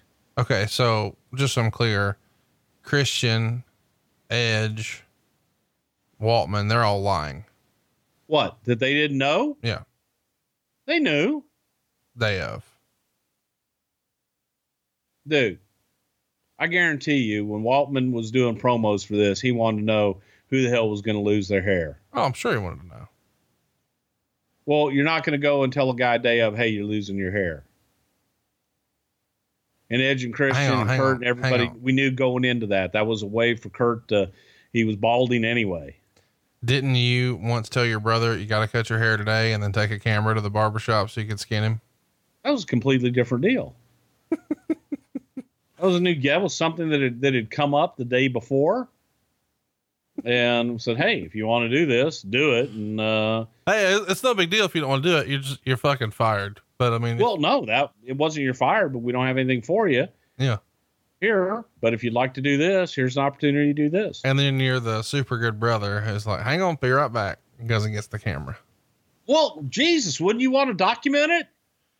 It's so fun to me. How many times a week do you just sit back and watch that tape just to laugh at your brother? God, I wish I had it. I'm sure you do. If we had it, we would. I don't. No, I'm saying I'm sure you wish you had it because we would have posted it by now. Oh, hell yeah. Next up, we've got Sable and her mystery partner, Edge, beating Mark Mero and Jacqueline. Meltzer would say the match was fine, although the reactions to Sable wrestling paled in comparison to when she was first put in the ring a few months back at WrestleMania. No pop for Edge as the mystery partner. Most of the match spots where Mero and Jacqueline would run into each other. Sable was acceptable and even did a Frankensteiner off the top for a big pop. What'd you think of the match here, Bruce? You haven't seen it in like 20 years. It gets a star and a half. Maybe a bit of a silly finish. What say you? I thought it was all right for what it was. Thank God for Jacqueline. Jacqueline and Edge being in that match. Thank God. This was, in so many ways, this was Edge's coming out party. He wasn't over, but it was a way to get him involved and get him exposed on a pay-per-view and get him out in front of the audience. Look, it was what it was. Nobody was expecting this huge, great match. It was just a way to feature Sable and move on. Why was Edge the right guy here? I think he was young. It was a good way to give him a win and get him involved in something without having to build up a major program going into it. It just was a different way to debut somebody and get him out there. So let's talk about, what was it like for Edge here? I'm not saying this to be silly. I think a lot of people, when they hear it's a mystery partner, they would have thought that maybe it was somebody like that had a history with Mero. I don't know who that could have been. Maybe you could freestyle Butterbean or somebody else. Why? I mean, when Edge comes out and there's no pop, do you feel like, well, let's see what he can do? I mean, it's got to be the reaction, right? The reaction was they didn't have any idea what the hell he was going to do. But to answer your question, who the hell would that have been that had a history with Mero? There wasn't anybody that had a history with Mero that anybody would care about. No, I agree. I mean, unless it was Hunter, and clearly it's not, because he's working with The Rock and they wouldn't put them together. But it just feels like, in a traditional wrestling sense, there would have been a reason for it to be this mystery partner instead of just debuting someone cold as ice. This was Vince Russo logic. It'll be the Edge, bro. In a match at the theater, as you said, at Madison Square Garden, Ken Shamrock beat Owen Hart in a Lion's Den match. These guys go 9 minutes and 16 seconds, and Meltzer loved it. He said it was really good. And they built a small structure with a 9-foot high cage, similar to an octagon from the UFC, but I'm sure you guys couldn't do an octagon, and it's a much smaller fighting surface than the octagon, but it was good, hard wrestling, a unique environment. The crowd was hot for it. Ultimately, we get Owen Hart tapping out. 3.5 stars. It was a one-off. It was a cool spectacle. I understand why they didn't do it a lot, but I thought it worked back then, and I didn't think it aged that bad. What'd you think when you watched it? I thought it was great because it was a completely different environment, and it was being able to utilize the environment they had in that cage.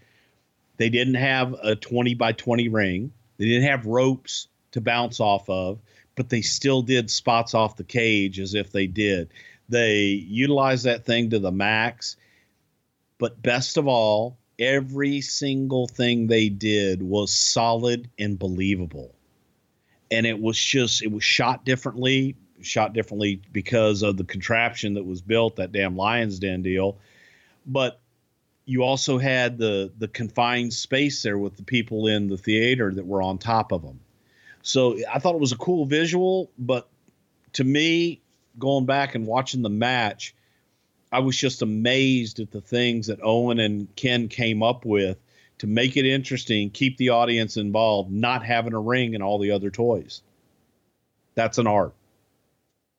It really was. And I guess, you got to wonder, like, when you see this with the structure and all that, were a lot of people thinking this was a legitimate situation? I don't know. Fans might have felt that because it was a completely different locale and a different vibe to the match. That was the intent, to give them something different, take them outside of the garden and take them into a completely foreign environment that they hadn't seen before. The other thing for us on a separate note was being able to utilize that Paramount. I think it's a Paramount, what they call it now, but utilize that theater next door, which for years had been used in the garden for closed circuit TV. When they would sell out the garden, they would just put the garden event up on those big screens in there, and people would pay to go see it live next door in the Paramount Theater. So utilizing that, sell tickets for that. People got to see that. It was pretty cool. As a reminder, this feud gets started when Owen and Ken are in a tag match, and Owen high fives him before the match, but then kicks him in the balls and breaks his ankle. And then he joins the Nation of Domination, and that sets off a series of matches. We're on the heels of Fully Loaded, where Owen beat Shamrock in the Hart Family Dungeon, which is in our archives. If you'd like to hear about that, somethingtowrestle.com. But now we're doing a Lion's Den match. So the idea was we had one match in Owen's turf, the dungeon. Now we're going to have one in Ken's turf, a cage fight, the Lion's Den. And I guess maybe, you've got some friends like that, maybe that you need to do a little bit of a FanDuel with. And it's been a long off season without football, but now, man, these guys at FanDuel, they're in the best shape of their lives and they're ready for more. There's more ways to play, more ways to challenge your friends, and most importantly, more ways to win. It's been playing FanDuel now at my household for a few years because we just like to mess with people at the office. It's my favorite place to play fantasy sports, period. And they've never been more easy or fun to deal with than right now. Now, you don't have to be a fantasy expert. And if you're not, FanDuel is clearly the best place to play. Isn't that right, Bruce? Absolutely. It doesn't matter if you like to play the NFL, MLB, PGA, even NASCAR, even the WNBA. Doesn't matter what your sport is, FanDuel has a place for you, man. And I love all the different options that you got, because you can go head to head. You can compete against a single opponent. Like you and me, Conrad, we can compete against each other one-on-one over at FanDuel. And also for me, they have a beginners only section where no expert players are allowed. If you're a beginner, you're playing against other beginners. Got a friends mode. You can make your own damn whole fantasy football league or whatever you want to do. That's what you've been doing. And FanDuel, man, they've got it all. And American Dream says, baby, right now, here's what we're going to do for you. You ready for the offer, baby? It better not be a big deal, because it's a pretty good deal. Let me tell you, it's a good deal, because here's what you're going to get $20 bonus. That's right. $20 when you make your first deposit over at FanDuel. Bruce. All you got to do, Bruce. Listen, baby. No, this is good. Because you come on and play. You come on over there, you play with us over at FanDuel.com. That's FanDuel.com/Pritchard. Prichard. And you're going to get a $20 bonus when you make your first deposit on FanDuel. Dude, that's like playing for free. Well, I mean, you just gave away somebody's $20. Yeah, I know. And all you got to do is go to FanDuel.com/Pritchard. Do you know, like, if 1,000 of our listeners go do this, then you just cost them $20,000. Yeah, so go to FanDuel.com/Pritchard, and you're going to get a $20 bonus. All you got to do is make your first deposit. They're going to give you $20. I have been playing on this damn FanDuel all day long, just learning about it, seeing what I can do, and I'm all excited. I'm calling my friends going, okay, listen, we're going to go head up with the NFL. Even called my buddy John Layfield in Bermuda and said, here's what we're going to do. Well, I hope you beat him. Well, you know.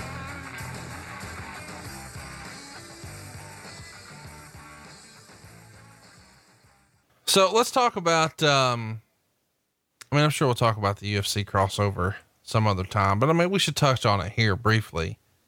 Did you guys consider an octagon? And somebody said, hey, I don't think we can do that. Well, how was Vince and the rest of the office sort of looking at the UFC in '98? It's not nearly what it would be, say, 7 years later. No, it's not. But we looked at wanting to be different than what the UFC presented, which is why we didn't want to do an octagon. Right. Wanted to make it different, have a little bit different of a presentation. Nor did we want to mess with any of their copyrights or anything else that they were doing, even though we were friendly with them. And we even talked about having Big John McCarthy is a referee for the match. That's where I got in big trouble, because Ken Shamrock had given Big John my number, and Meyerowitz, who owned the UFC at the time, thought that I was trying to steal Big John McCarthy and called Vince irate. What the hell is Bruce Pritchard doing trying to steal Big John McCarthy? I hadn't even talked to Big John. Ken had just given him my number and said, hey, Wouldn't it be great if we had Big John referee? And I had to go into Vince's office on speakerphone with Meyerowitz and explain what had happened and how I haven't even talked to the guy. But that's a whole nother story. Let's talk a little bit about the next match here. We've got the New Age Outlaws regaining the WWF tag team titles when they beat Mankind in what wound up being a handicap match in 5 minutes and 16 seconds. I guess this is Billy Gunn's 6th reign as a tag team champion, which at the time was an all-time record for the promotion. And Meltzer would say this match didn't work on many levels. So we're 1 month removed from Mankind getting thrown off the fucking stage and through the cage.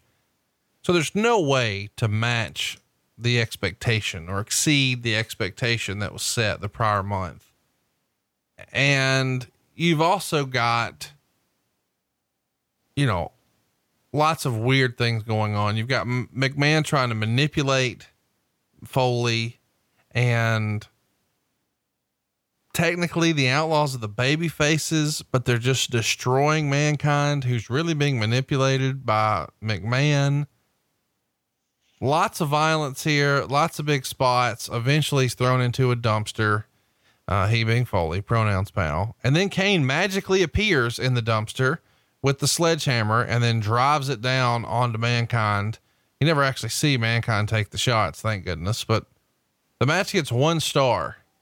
This feels weird that you've got baby faces just destroying a guy 2-on-1 like this, showing no mercy. At this point, Mankind's a baby face, right? Not technically. He was in that quasi, transition at this point. But if for nothing else, if all you do is you go back and you watch the interview with Vince McMahon in Mankind, I think it was right after the Jeff Jarrett match, something like that. One of the most entertaining things I have seen in a long time. Just Mick Foley talking about, oh, do I have to do this, Mr. McMahon? And Kane's not here. And going on, and Vince going on, I'll deliver to you on a silver platter here. And he had a candelabra or something on a silver platter that he gave Mick. But going back and looking at those impromptu, unscripted, just interactive promos backstage was, to me, worth the price of admission. The match was odd because it was a transition, but that also was during a time that your baby faces were kick ass, giving the double bird, drinking beer and cussing and swearing and everything else. So it was a different time, man. It was the Attitude Era. Oh man. Just didn't age well to me. I don't know. Maybe I wasn't following it. I love the characters, but this just felt like a miss. What's not a miss is the ladder match for the Intercontinental Championships next.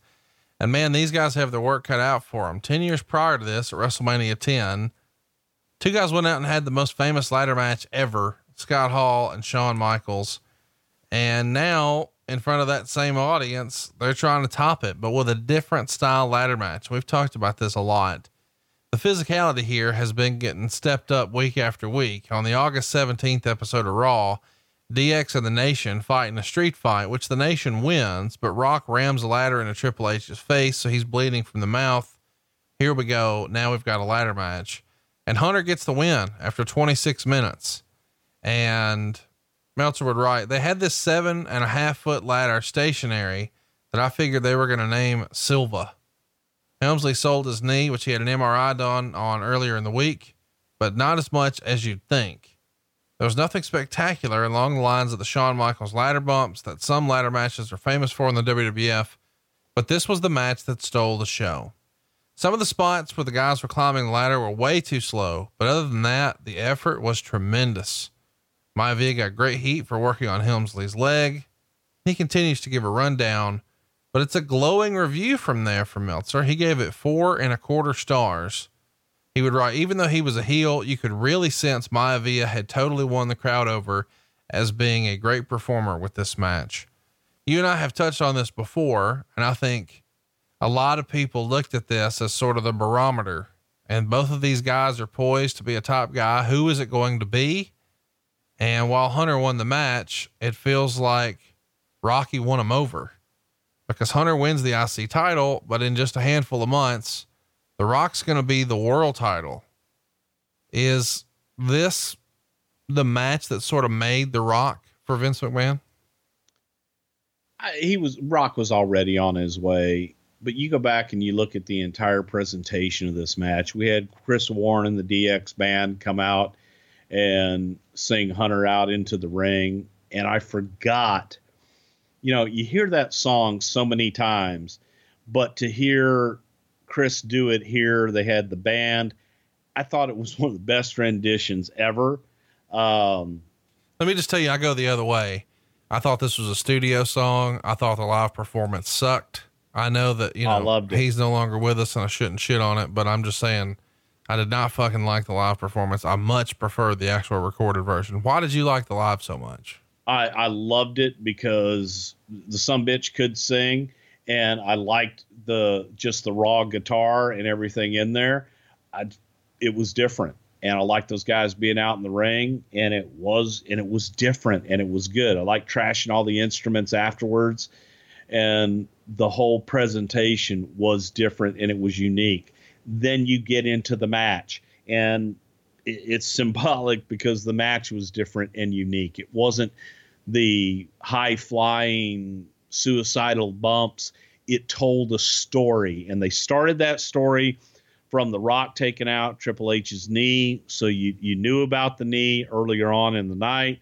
You told that story. They had something to work.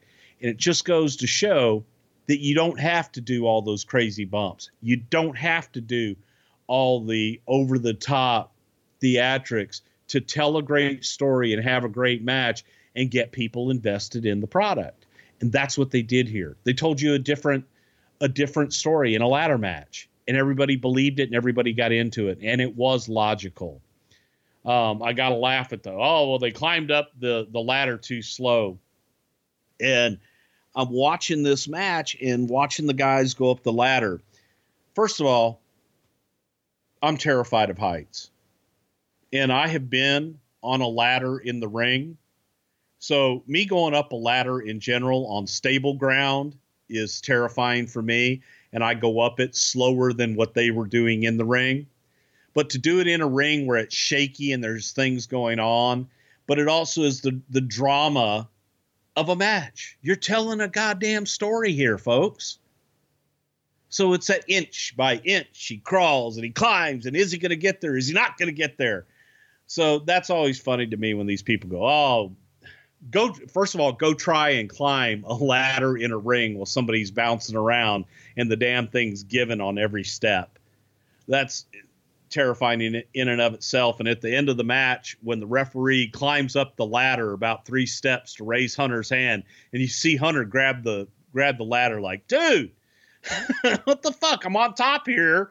It was unstable. But again, I say all that to say the match was great, and they told a hell of a story. I somehow goofed up there and said that WrestleMania 10 match was 10 years prior. I guess I was thinking about WrestleMania 20. There's only a handful of years here. You're talking about 94 versus 98.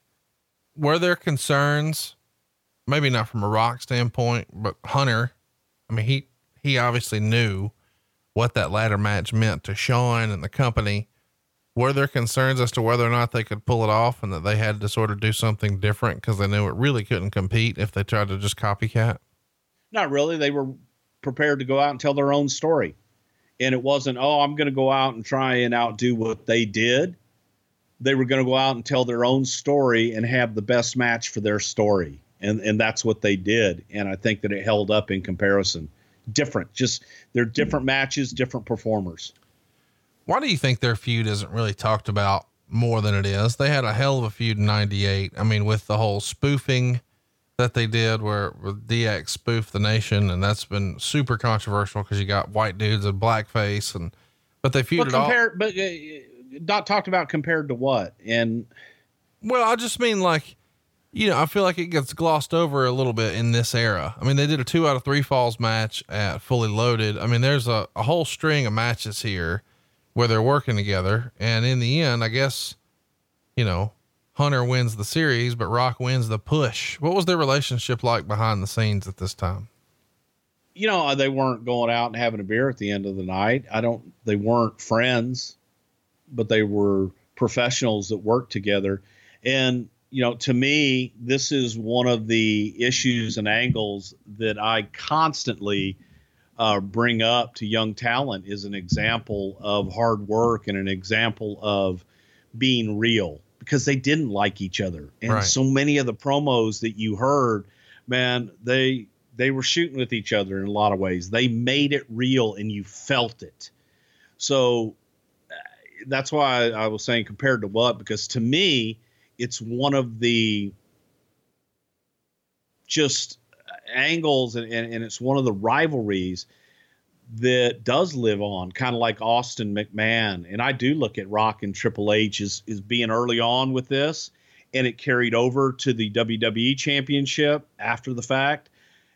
Even many years later, when Rock came back from Hollywood, they had a little face-off backstage. The audience erupted for it. I think that people do remember it. For me, at least, it was a big part of the Attitude Era, because right underneath Steve and Mr. McMahon, you had that Rock Triple H deal rumbling the entire time. Let's talk a little bit about the main event. This has been something that we talked a little bit about in our Vince Russo episode, just because he was really frustrated with the way this match was put together. Steve Austin is going to retain the WWF title, pinning The Undertaker in just under 21 minutes. Earlier in the show, Undertaker did an interview saying that Kane wouldn't interfere in the match and he was going to win the title on his own. Meltzer would say, a great effort and a very good match. Austin got shaken up early when it appeared they bumped heads on a collision. At one point he was bleeding from the mouth and even coughed up blood. He says Undertaker was showing his limitations because of his bad ankle and being too heavy, that he tires quickly. He says the Undertaker looked really gassed about 13 minutes in.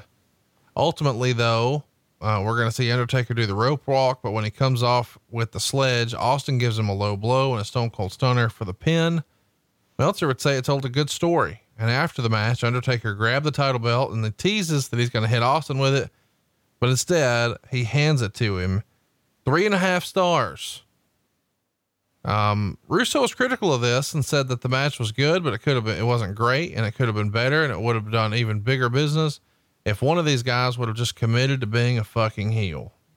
But both of the guys wanted to be baby faces, so there wasn't as much heat. And some other folks have said in hindsight, Russo was right. What say you? I agree with Russo. It would have had a lot more cachet if the Undertaker at least was showing heel tendencies going into it. Right. In my opinion, it would have made the match a little bit easier to work. Right. With a heel and a babyface Steve. Look, Steve's not going to be the babyface at this point. He could have murdered Steve's somebody in Times Square. You said babyface, you mean heel. I'm sorry. I mean a heel. Steve could have murdered someone in Times Square and they would have cheered him on. It wouldn't have mattered. He was just that over. There was nothing you could do to turn him heel during this period. Why do you think that, for whatever reason, Undertaker didn't want to do that? Well, it wasn't just Undertaker. It was Vince. It was Vince McMahon, who really wanted to protect both attractions. He wanted to protect the Undertaker as a babyface and Steve as a babyface. Felt that the two going after the championship, that was also something that Steve and Undertaker really fought for. They felt that the championship meant enough that why wouldn't Undertaker want to be champion? And I agree with that part of it. However, when you're trying to sell something to the masses, it's easier to understand when you have a good guy and you have a bad guy. Also for your crowd reaction, they really want both guys to win when they're both baby faces. So you don't have somebody to go, come on, Steve, kick his ass. It's like, okay, hey, that was a good one, Steve. Oh, that was a good one, Taker. That wasn't the emotion in it. Right. And that's what it was missing, was the emotion of, I want Steve to kick his ass. Right. You know what I mean? Yeah. It just was kissing your sister in a lot of ways. How much kissing of your sister did you do? I didn't have a sister. But if you would have. I'm from Texas. I'm not from Alabama. Oh, fuck you. You're the one who What? used the analogy. Hey, so what's the reaction backstage when Austin gets knocked out? He said that, it's when their heads collided. Was it obvious to you? You're probably watching on a monitor in the back. Did you know right then? Uh-oh. No, and I didn't even really notice it here when I went back and watched it, to be honest with you. I really didn't. Just even thinking of that, you talk about where I was, because I was running around with a headset all over the place. I hated when they came back with The Rock afterwards, and you see my happy ass there, screaming for The Undertaker, and Rock's walking backstage. They got a camera and everything on him, and Bruce and Pat are, Undertaker, we need you, Gorilla. God, come on, let's go. I hate that stuff. Let me ask you this. I don't know how this popped into my mind, but there's a phrase that's used whenever, there's some sort of combat sport and one of the guys is dazed from a blow, but he's still standing. And I'm talking about Queer Street. And they say, oh, he's on Queer Street. Where the fuck does that come from?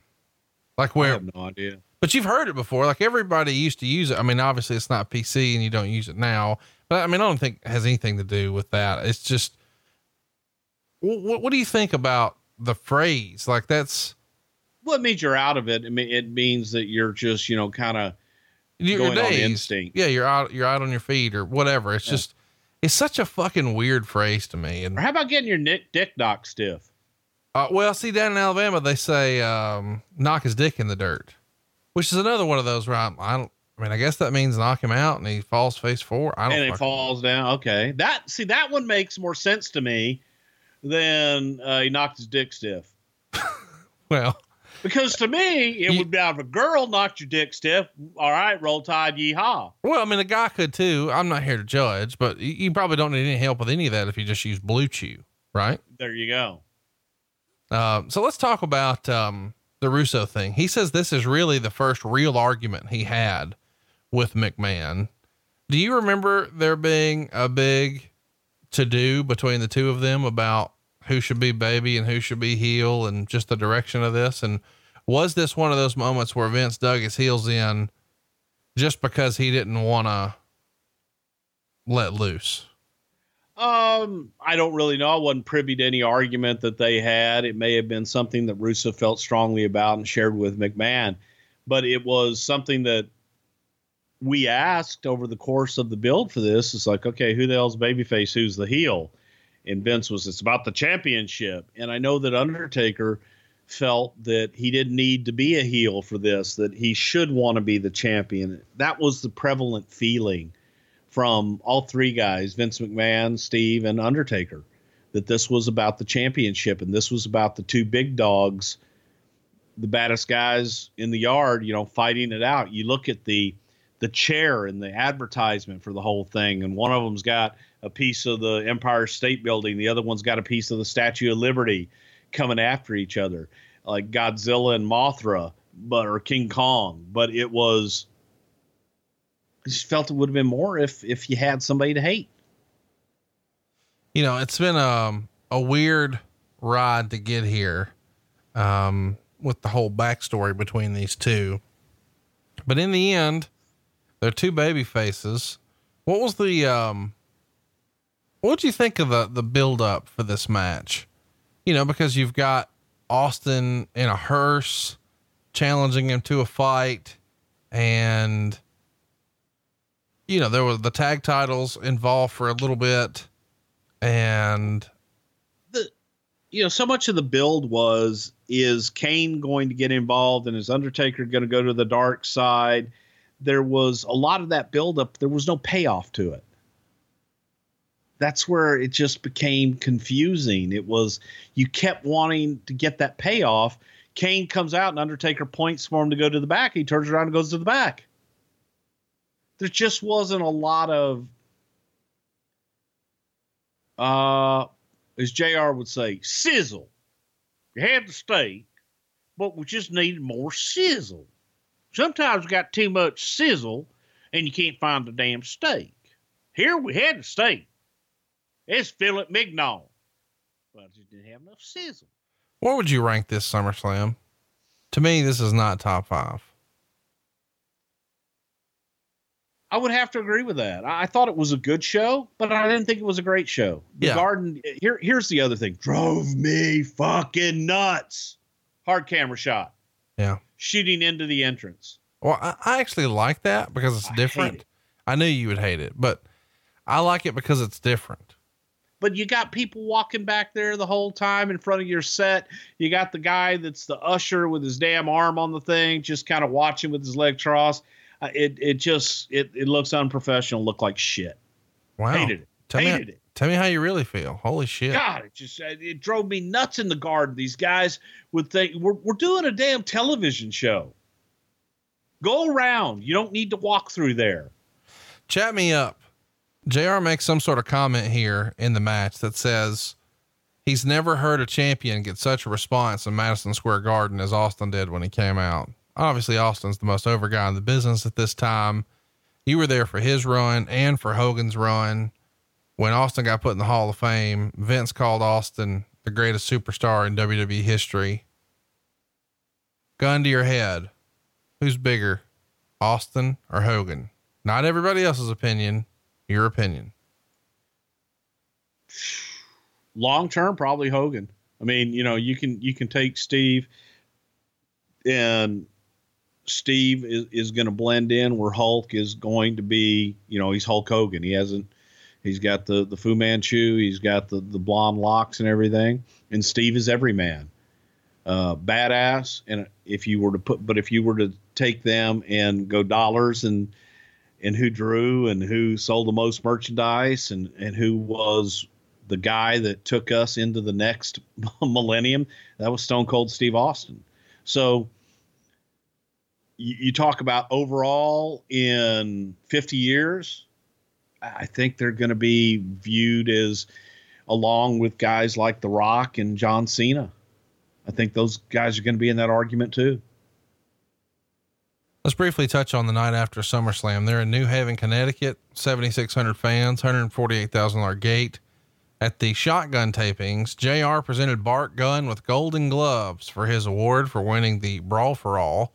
And Bart challenged anyone in the world to face him under those rules.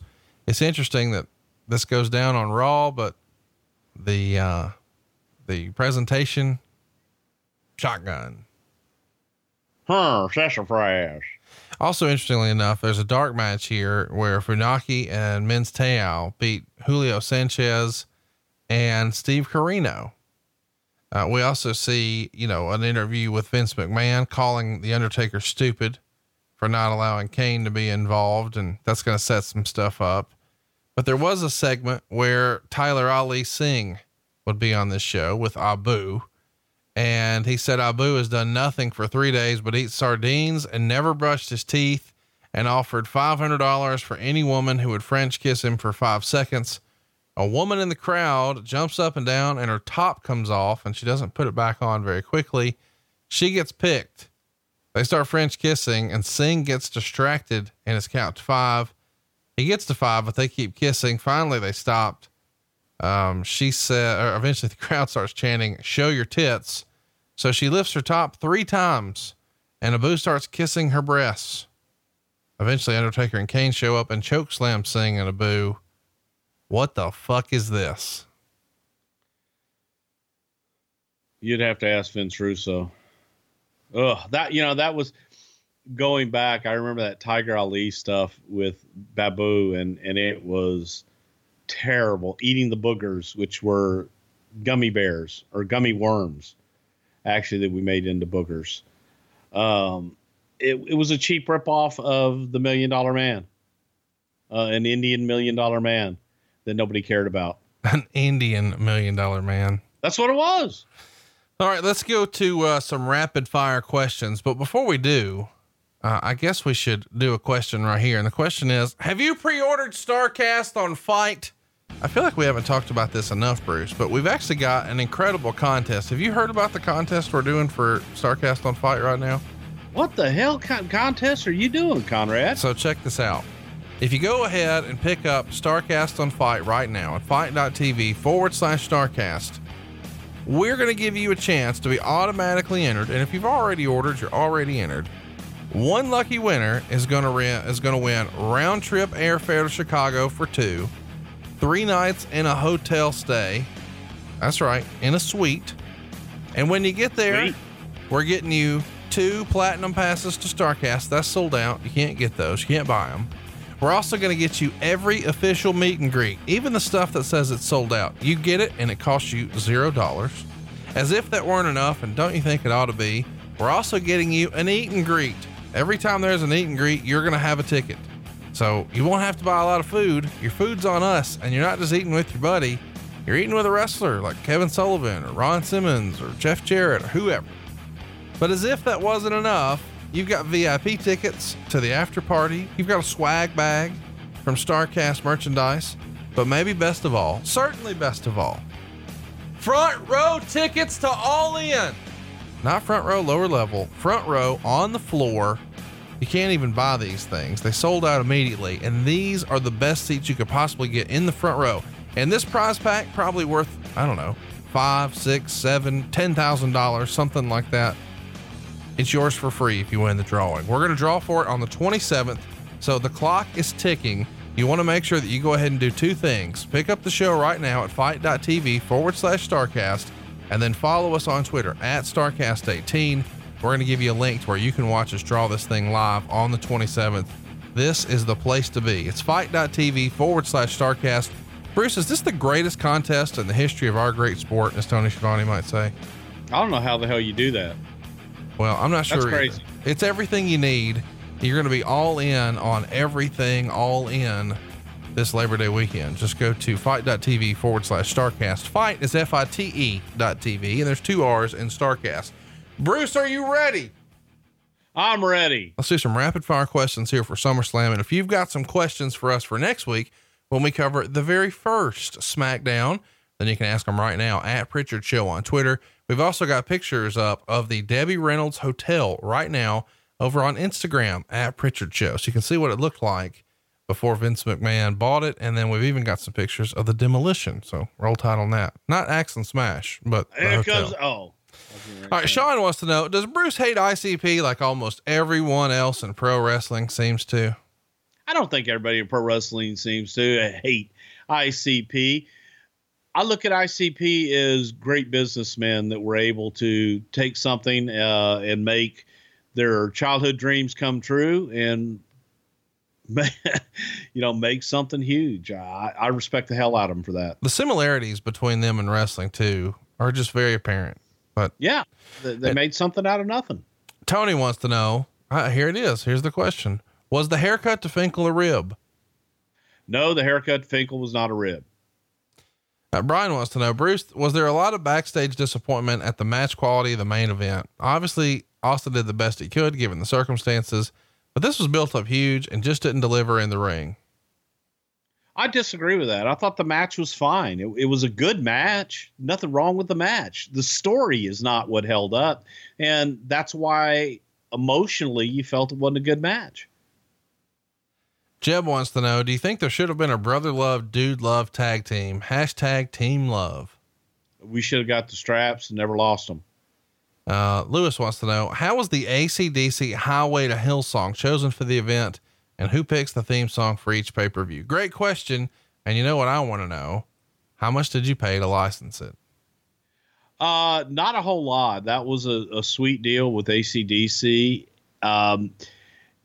Sometimes these things just come up, but if you had $1 for every time I suggested an AC/DC song is a theme song from Hell's Bells to Highway to Hell to Back in Black, we'd be a rich man. And the delight on my end that we actually got to do Highway to Hell for a theme and got to hear that all the way through a promotion was positively tremendous. And Vince is a big AC/DC fan, so that helps as well. Yayo wants to know, do you have any good stories about Cabrera and Savinovich, the Spanish announcers? They were on TV forever. Carlos Cabrera did radio in New Jersey. Somebody that we had to bring in and teach play-by-play, but a great guy. And Hugo is actually, people always think Hugo is Puerto Rican, but Hugo is actually Ecuadorian. And I was reminded of this just recently. Okay. Charles wants to know who shot the badass promo of Austin and Undertaker walking through the streets. Let's see. At that time, probably would have been Sahadi or Chris Chambers. Joshua wants to know, how did Vince feel about the Chris Warren band? We liked them. You know, they were our guys. They had, you know, done that song for us, and that was something we owned and that Jim Johnston worked with them on, and he liked them. Jason wants to know, did the Undertaker have to remind Austin of certain spots he needed to, since he had received a concussion? Probably so. I mean, Taker probably led him through the rest of it, but after a while it just becomes instinct and second nature. Kyle wants to know, I think this was the first show WWF did a post show on the Home Shopping Network. How did that come to be? I love the show, and it was pretty cool post show. We got some people who were even tweeting out pictures, which were kind of fun, of exclusives that were bought that night on the Home Shopping Network that weren't offered again. Holy cow. I don't even remember that. For the life of me, I don't remember. I remember doing stuff with the Home Shopping Network, and I remember this was the first one that we did. God, that's scary. I do remember doing stuff with them because it was hot and we could do item specific for the pay-per-views that would be like hey, if you order right now and just do limited editions. I didn't realize this was the first one. That's pretty cool. What did Tenta think about the mask and oddity gimmick? Well, the whole idea was for him to have a huge protrusion out of the side of the mask that looked like an abnormality in the head. Vince actually pitched it as being a serious gimmick when we first brought Golga in, and it just morphed into the oddities. Tenta didn't have a problem with it. It was during the time that he just wanted to work. Well, nothing wrong with that. John wants to know, how many times do you have to tell the ushers and security to get out of the hard camera view with them just hanging around the entrance? Thank you, John. Too many times. And, you know, I remember having the meeting with those guys earlier in the night. I said, guys, this is pay-per-view. I know you're always here, but you can't be here. We need somebody on each side keeping people from walking through here. And the guys that were, okay, don't worry. Those were the ones that were the worst offenders. Hated it. Chat me up about, Chuck John's question. What were Vince's thought on Triple H at the time?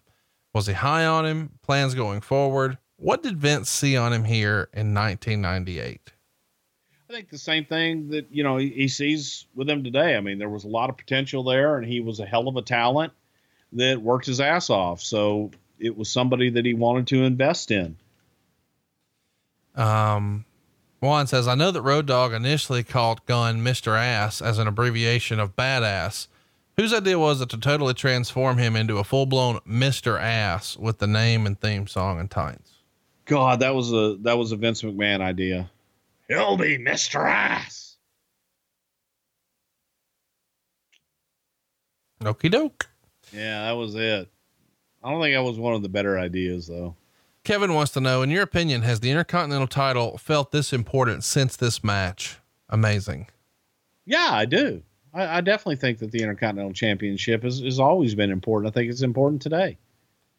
Jacob Warren wants to know if you could talk about the process of the glass wall for Austin's entrance. It was the same effect used at WrestleMania 13, and I believe even for Diesel at WrestleMania 11.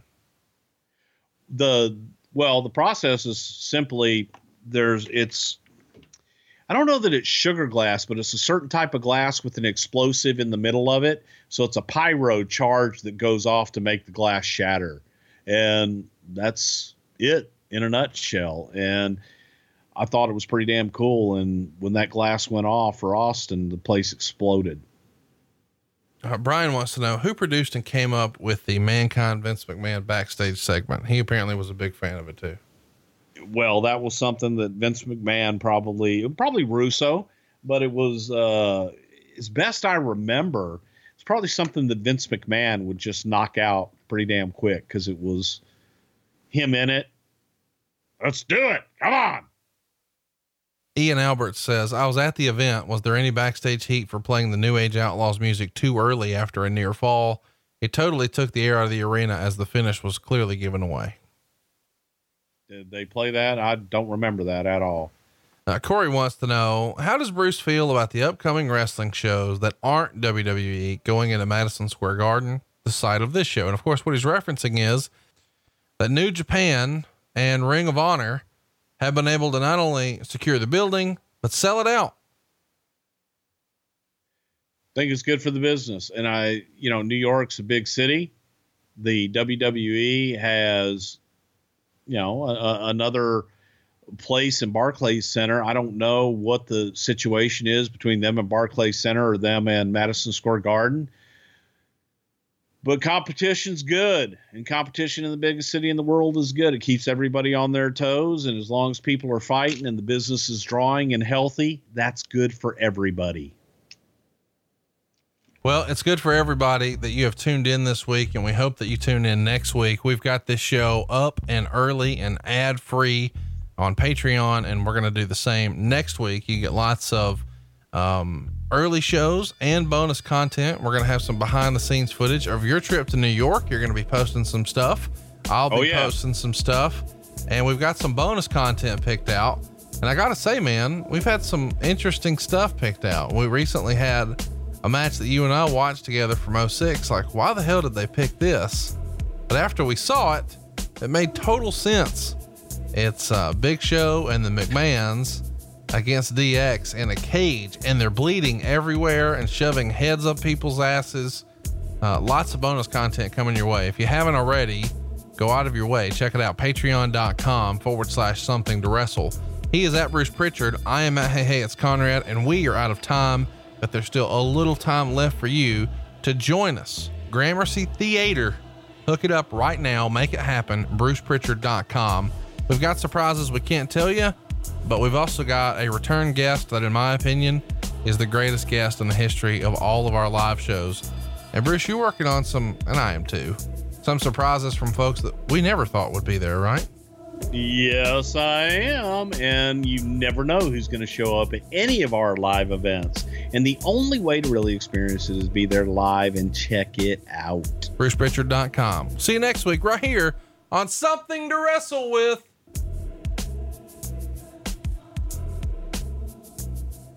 Starcast on Fight. Bruce Pritchard. Oh, I have to say that too? Yes, you have to say that. That's the most important part.